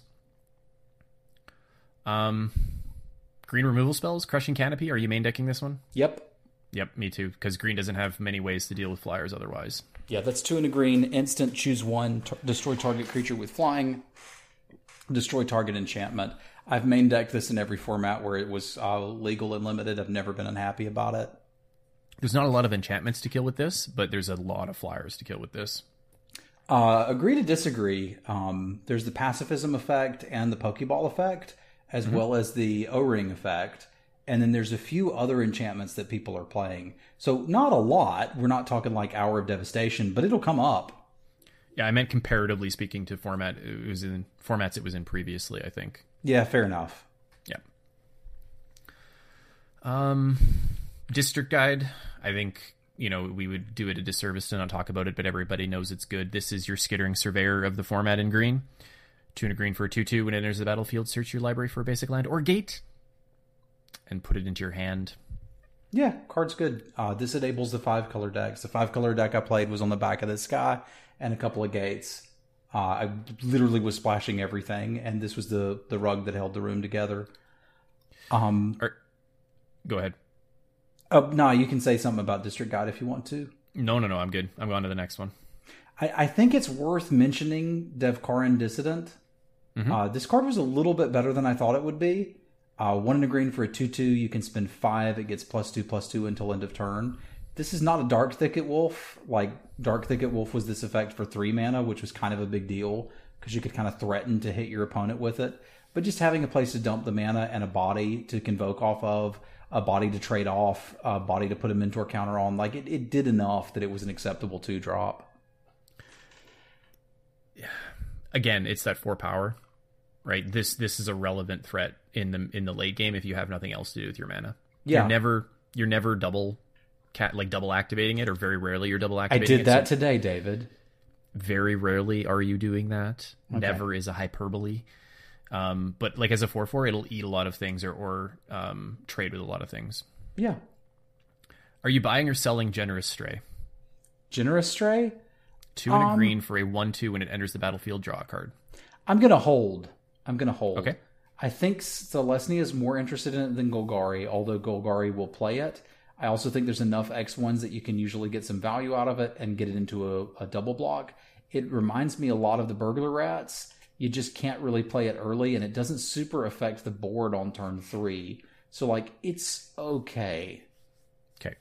That's fair. I think I'm buying it because I think it goes very well I think it's a Golgari, better in Golgari, I would say, because you're trading it off and fueling that undergrowth, and I think that's what I was missing in my Golgari deck. If it was a 2/1, heck yeah, man. Yeah, I agree if it was a 2/1. As a 1/2, meh. How about Iron Shell Beetle? I'm curious your take on this one. This guy's not too bad. 1 and a green for a 1/1 when it comes into play. Put a +1/+1 on target creature. Like, this is played well in all of the scenarios where I've had it, such as playing it out on turn 2 so that I can attack with it or block it, or giving that counter something else. Usually haste, by giving something an attack that it didn't have before, so the counter sort of gets haste. But I've put the counter on flyers, I've put it on first strikers, I put it on a mentor creature. Like, you can do a lot of things with that little counter.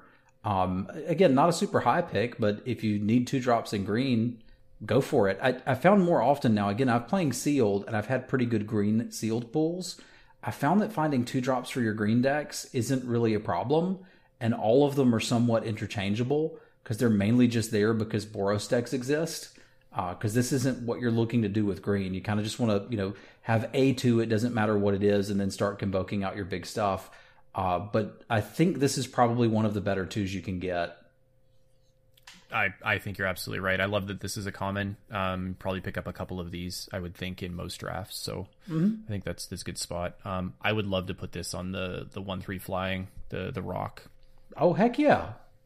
Just give it that extra point of power and toughness to make it more of a threat and harder to kill, I think would be huge.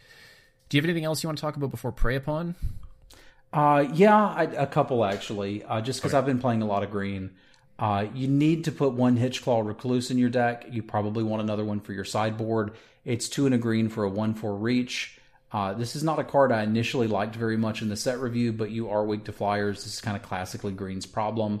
And neither of the green decks are particularly aggressive here, right? Like, if Gruul was one of the color pairs, then maybe I wouldn't want this, but it's not. So you're going to need it to block. You're going to need it to trade off, slow down the game so you can play your stuff. In a similar vein, Crowl Harpooner is pretty darn good. It's 1 and a green for a 3/2 with reach. It has undergrowth. It gets +X/+O until end of turn. And whether or not it has the +X/+O, you can have it fight target creature with flying. Now, that means it's probably going to die, but that means this is basically a 3/2 on turn 2 with reach, or a plummet at sorcery speed.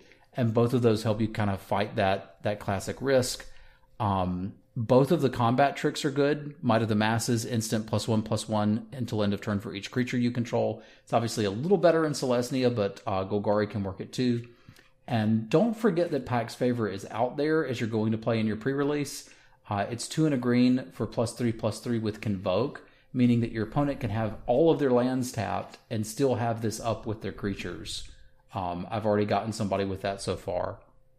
Achievement unlocked. I can't wait to do that at the pre-release. I'm going to get somebody with it. I've also played Portcullis Vine a lot more than I thought I would, because I thought I would never play it. But it turns out it's just been okay. It's green for an 0/3 Defender, sack it. Spend 2, sacrifice a creature with Defender, draw a card. It's not exactly blowing my mind, but this was a big part of the Golgari decks I had, and just getting that first thing in there for undergrowth while preventing 3 points of damage. There were other times where somebody played a 2/2 and I just left it there for a little while and was pretty happy with it. So I don't think this is an amazing card by any stretch, but I think if you're in Golgari, you probably are interested in one because you've probably got a couple Convoke cards and you do want to churn through and get that stuff in the graveyard. Prey Upon. Are you buying or selling Prey Upon? I'm holding. I called this one and I was right. It's not like we've seen fight spells go from good initially when we first saw them in Innistrad to kind of actually bad when we've seen them recently in Ixalan, to good again, but it wasn't a fight spell, it was a punch spell when we had Rabid Bite. Prey Upon is back, and it's pretty good. It's not amazing, it's not busted, but your green deck is playing them. Green does get bigger. Both versions of green are getting bigger than your opponent's stuff, and you will be able to kill something with this. It's just kind of a 6-mana removal spell that untaps 5 lands when you cast it. As long as you're thinking of it that way, you're probably in pretty good shape. Yeah, it didn't seem like green got as big as in sets past, right? Like when your 5/5 trample is your biggest thing most of the time. The thing is that that's the same rules for all your other opponents as well, all the other players that are playing the same game as you. So like, you know, your 4/4 should kill a relevant 3/3 or a guild mage or something like that on the other side of the battlefield. So I was going to sell it, but I think I'm in the same boat as you where I'm going to hold it. I think you've convinced me to not rush to my broker tomorrow and sell these cards. Yeah, hang on to that one. You're going to want it. All right. Everything else kind of from here on out are just, they're just good creatures, right? Siege Worm, 5/5, Convoke with Trample for 7 mana. Vigor Spore Worm is better than you think it is. 5 and a green for a 6/4 Undergrowth. Target creature gets +X and Vigilance, and it cannot be blocked by more than one creature. That's not what the creature gets. That's just text that the worm has. I've already done this for +8/8 on a 1/1. This is a big deal by the time you get to 6 mana. Like, I'd pay 6 mana for a 6/4 can't be blocked by more than one creature most of the time. So I've also cast this as exactly that, where it didn't have anything. But the vigilance that you get from it is a super surprise to your opponent. This 2/2 that's been sitting there and not doing anything for a while is all of a sudden hitting them for a relevant chunk of damage and still able to block while you've developed this huge threat. So this card's pretty good. I played 3 of them in one Golgari deck and was thrilled with them. I was sleeping on it, but yeah, no, that, when you put it all together. Get in. You want some of these? I'm in. Okay, I'm buying. You got me. Okay, cool.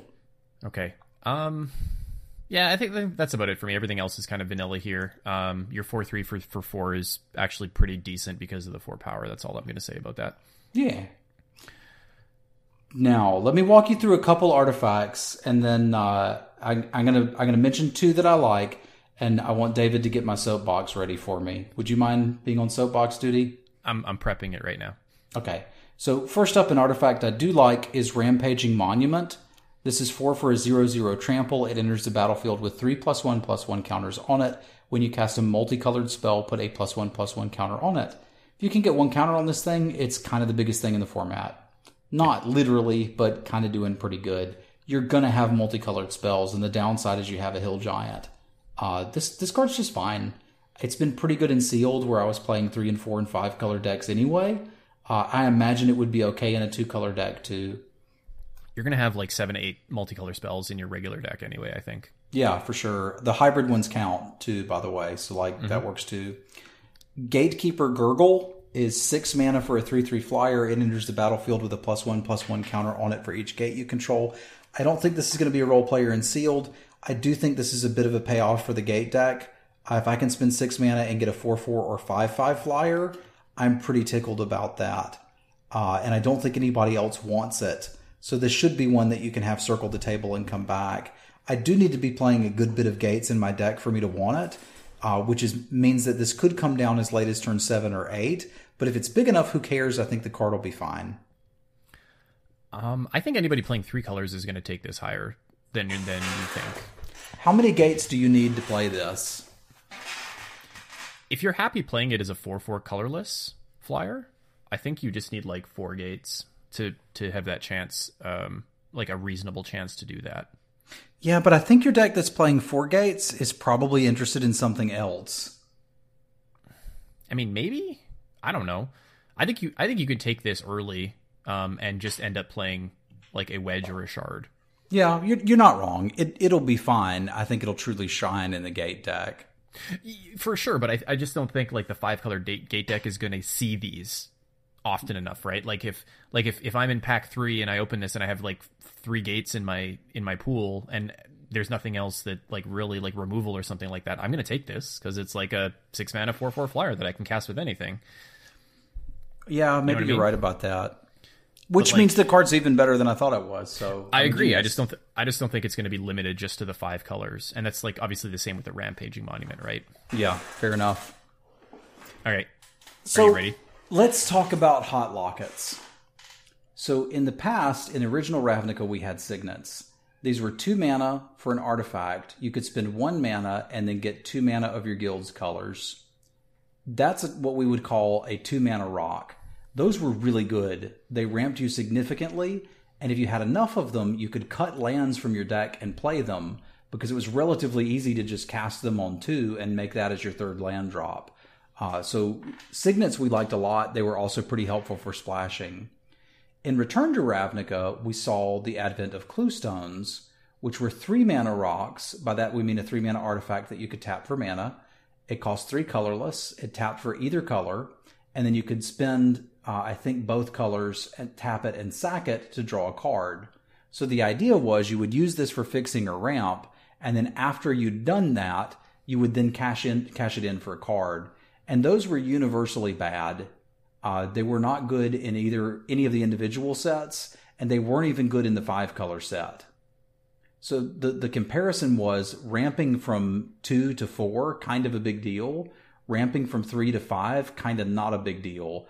And replacing it by like being able to draw 1 card and cash it in later wasn't particularly good. It just wasn't good enough to make them actually worth playing.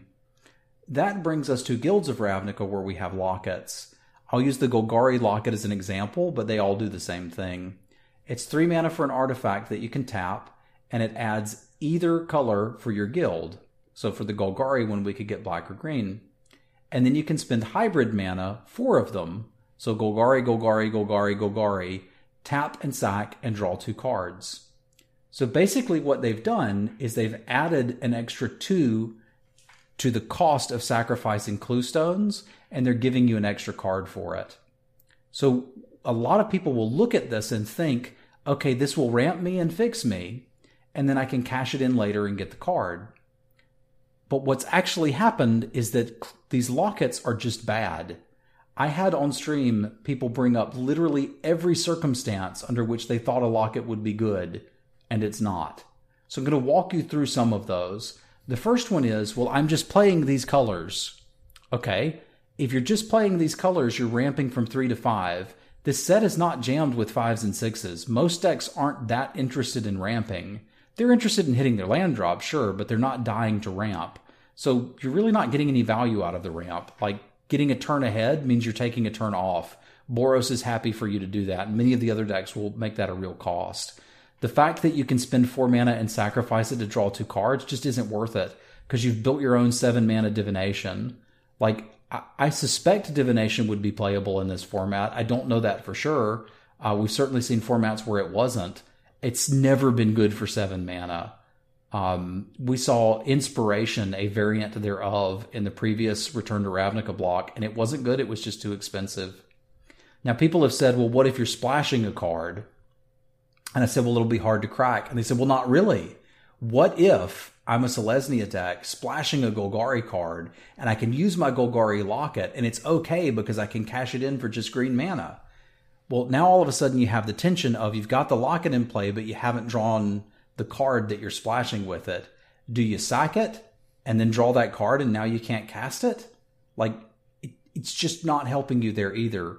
And what I found as I played through all of these sealed events was, without fail, when my opponents played a locket, I won that game.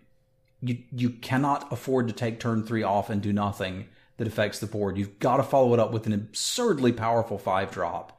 And there's just not anything in this format that's that good that's worth doing this for. So the best place for lockets is ripped in half and in the garbage can. You do not want these in your deck. I think if I play 200 games, I will find one deck where I'm like, you know what, a locket actually goes in here. But for most of you who are listening to this and playing this and not playing, 50 rounds of limited every 2 days, you're probably better off not playing these. I actually think it's somewhat similar to Navigator's Compass. And that every once in a while, I was like, you know what, we're base blue. We've got a lot of card draw. I've got a Tatyova. I've also got a Slimefoot. I want to play all of this stuff. Let's do it. And all of a sudden, I'm interested in 2 Navigator's Compasses. Because most of what you accomplish with this, you could just accomplish with a land. So I'm sorry to climb up on a huge soapbox so early, but I really don't like these. And then last little soapboxy piece for me, this is what Dave and I think about the format so far with 2 days of playing with it.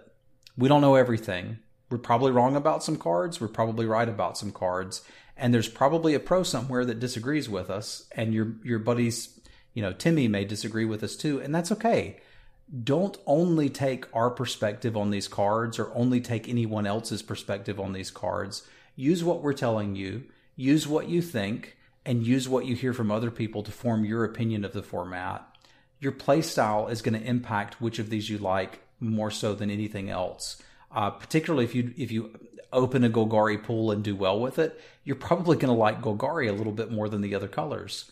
I can tell Dave's on a little bit of a Boros kick, and that's not a bad thing. We need aggro players in the world, but he's apparently done quite well with it, enjoyed the strategy, and it would surprise me if you don't favor that a little bit as you go into drafting, just because you're excited about it and have had fun with it. So bear all that in mind. If you listen to somebody who's a Dirtle master or somebody who's an aggro master, they're going to have very different opinions about a format early on. And none of us know what we're talking about yet. We're making educated guesses based on the experience we have. Your mileage is going to vary. I gotta get the fire extinguisher for the soapbox. Yeah, I kind of burned it out. We may not see it for a little bit longer, but hot lockets, man, it needed to be said. The only one thing I wanted to add in there is the only things that are 5, 6, 7 drop style in this format that you want to ramp out have Convoke. Which means literally every creature you have is a locket. Basically, right? Most of the other ones, they care about Undergrowth, which you don't want to ramp out because you want to try to get that Undergrowth value, or you don't care if you ramp them out if you cast them on curve, by hitting your land drops. There's just, when you put it they are a worse Cluestone. I had flashbacks to opening 1 million Cluestones in Dragon's Maze draft and just not interested. Yeah, they were terrible, and that was a 5-color set. All of the guilds were in that set. Nearly every deck you played was 4 or 5 colors in that set, and they didn't want them. So there's just already better fixing here with the gates, or just play 2 colors. Yep, agreed. If we didn't have a gate in every pack, maybe it's different. It's not. You'd just play 2-color decks more often. That's the thing, right? That's the rub right there. So, yep. All right. This has been Travis's Soapbox. We need a theme song for you. I'll get to work on that. All right. I think that's going to wrap it up unless you want to talk about anything else. I think that's got us for now. We went a little bit over, but I think it's worth it for when we have a new set drop. I agreed. We did go a little bit over, but you had to get on your soapbox. Yeah. I'm excited to talk about all the arena changes next week, though. So let's plan on a long one next week, too. Big episode next week. We'll talk about open beta and all the cool stuff that is going on in arena. It's a very exciting time. In the meantime, where can they catch you drafting or playing sealed, I guess, in arena, Guilds of Ravnica? I'm going to be doing it all at twitch.tv/Simulan. Come on by and say hi. I'm at twitch.tv/dsavilian. That's DSAVILLIAN. And you can catch us at Twitter on the same, or at the same, for both of us. And you can also catch us on Twitter at Men for Moto. So once again, thanks to Face to Face Games for the host. We'll catch you next time. Adios.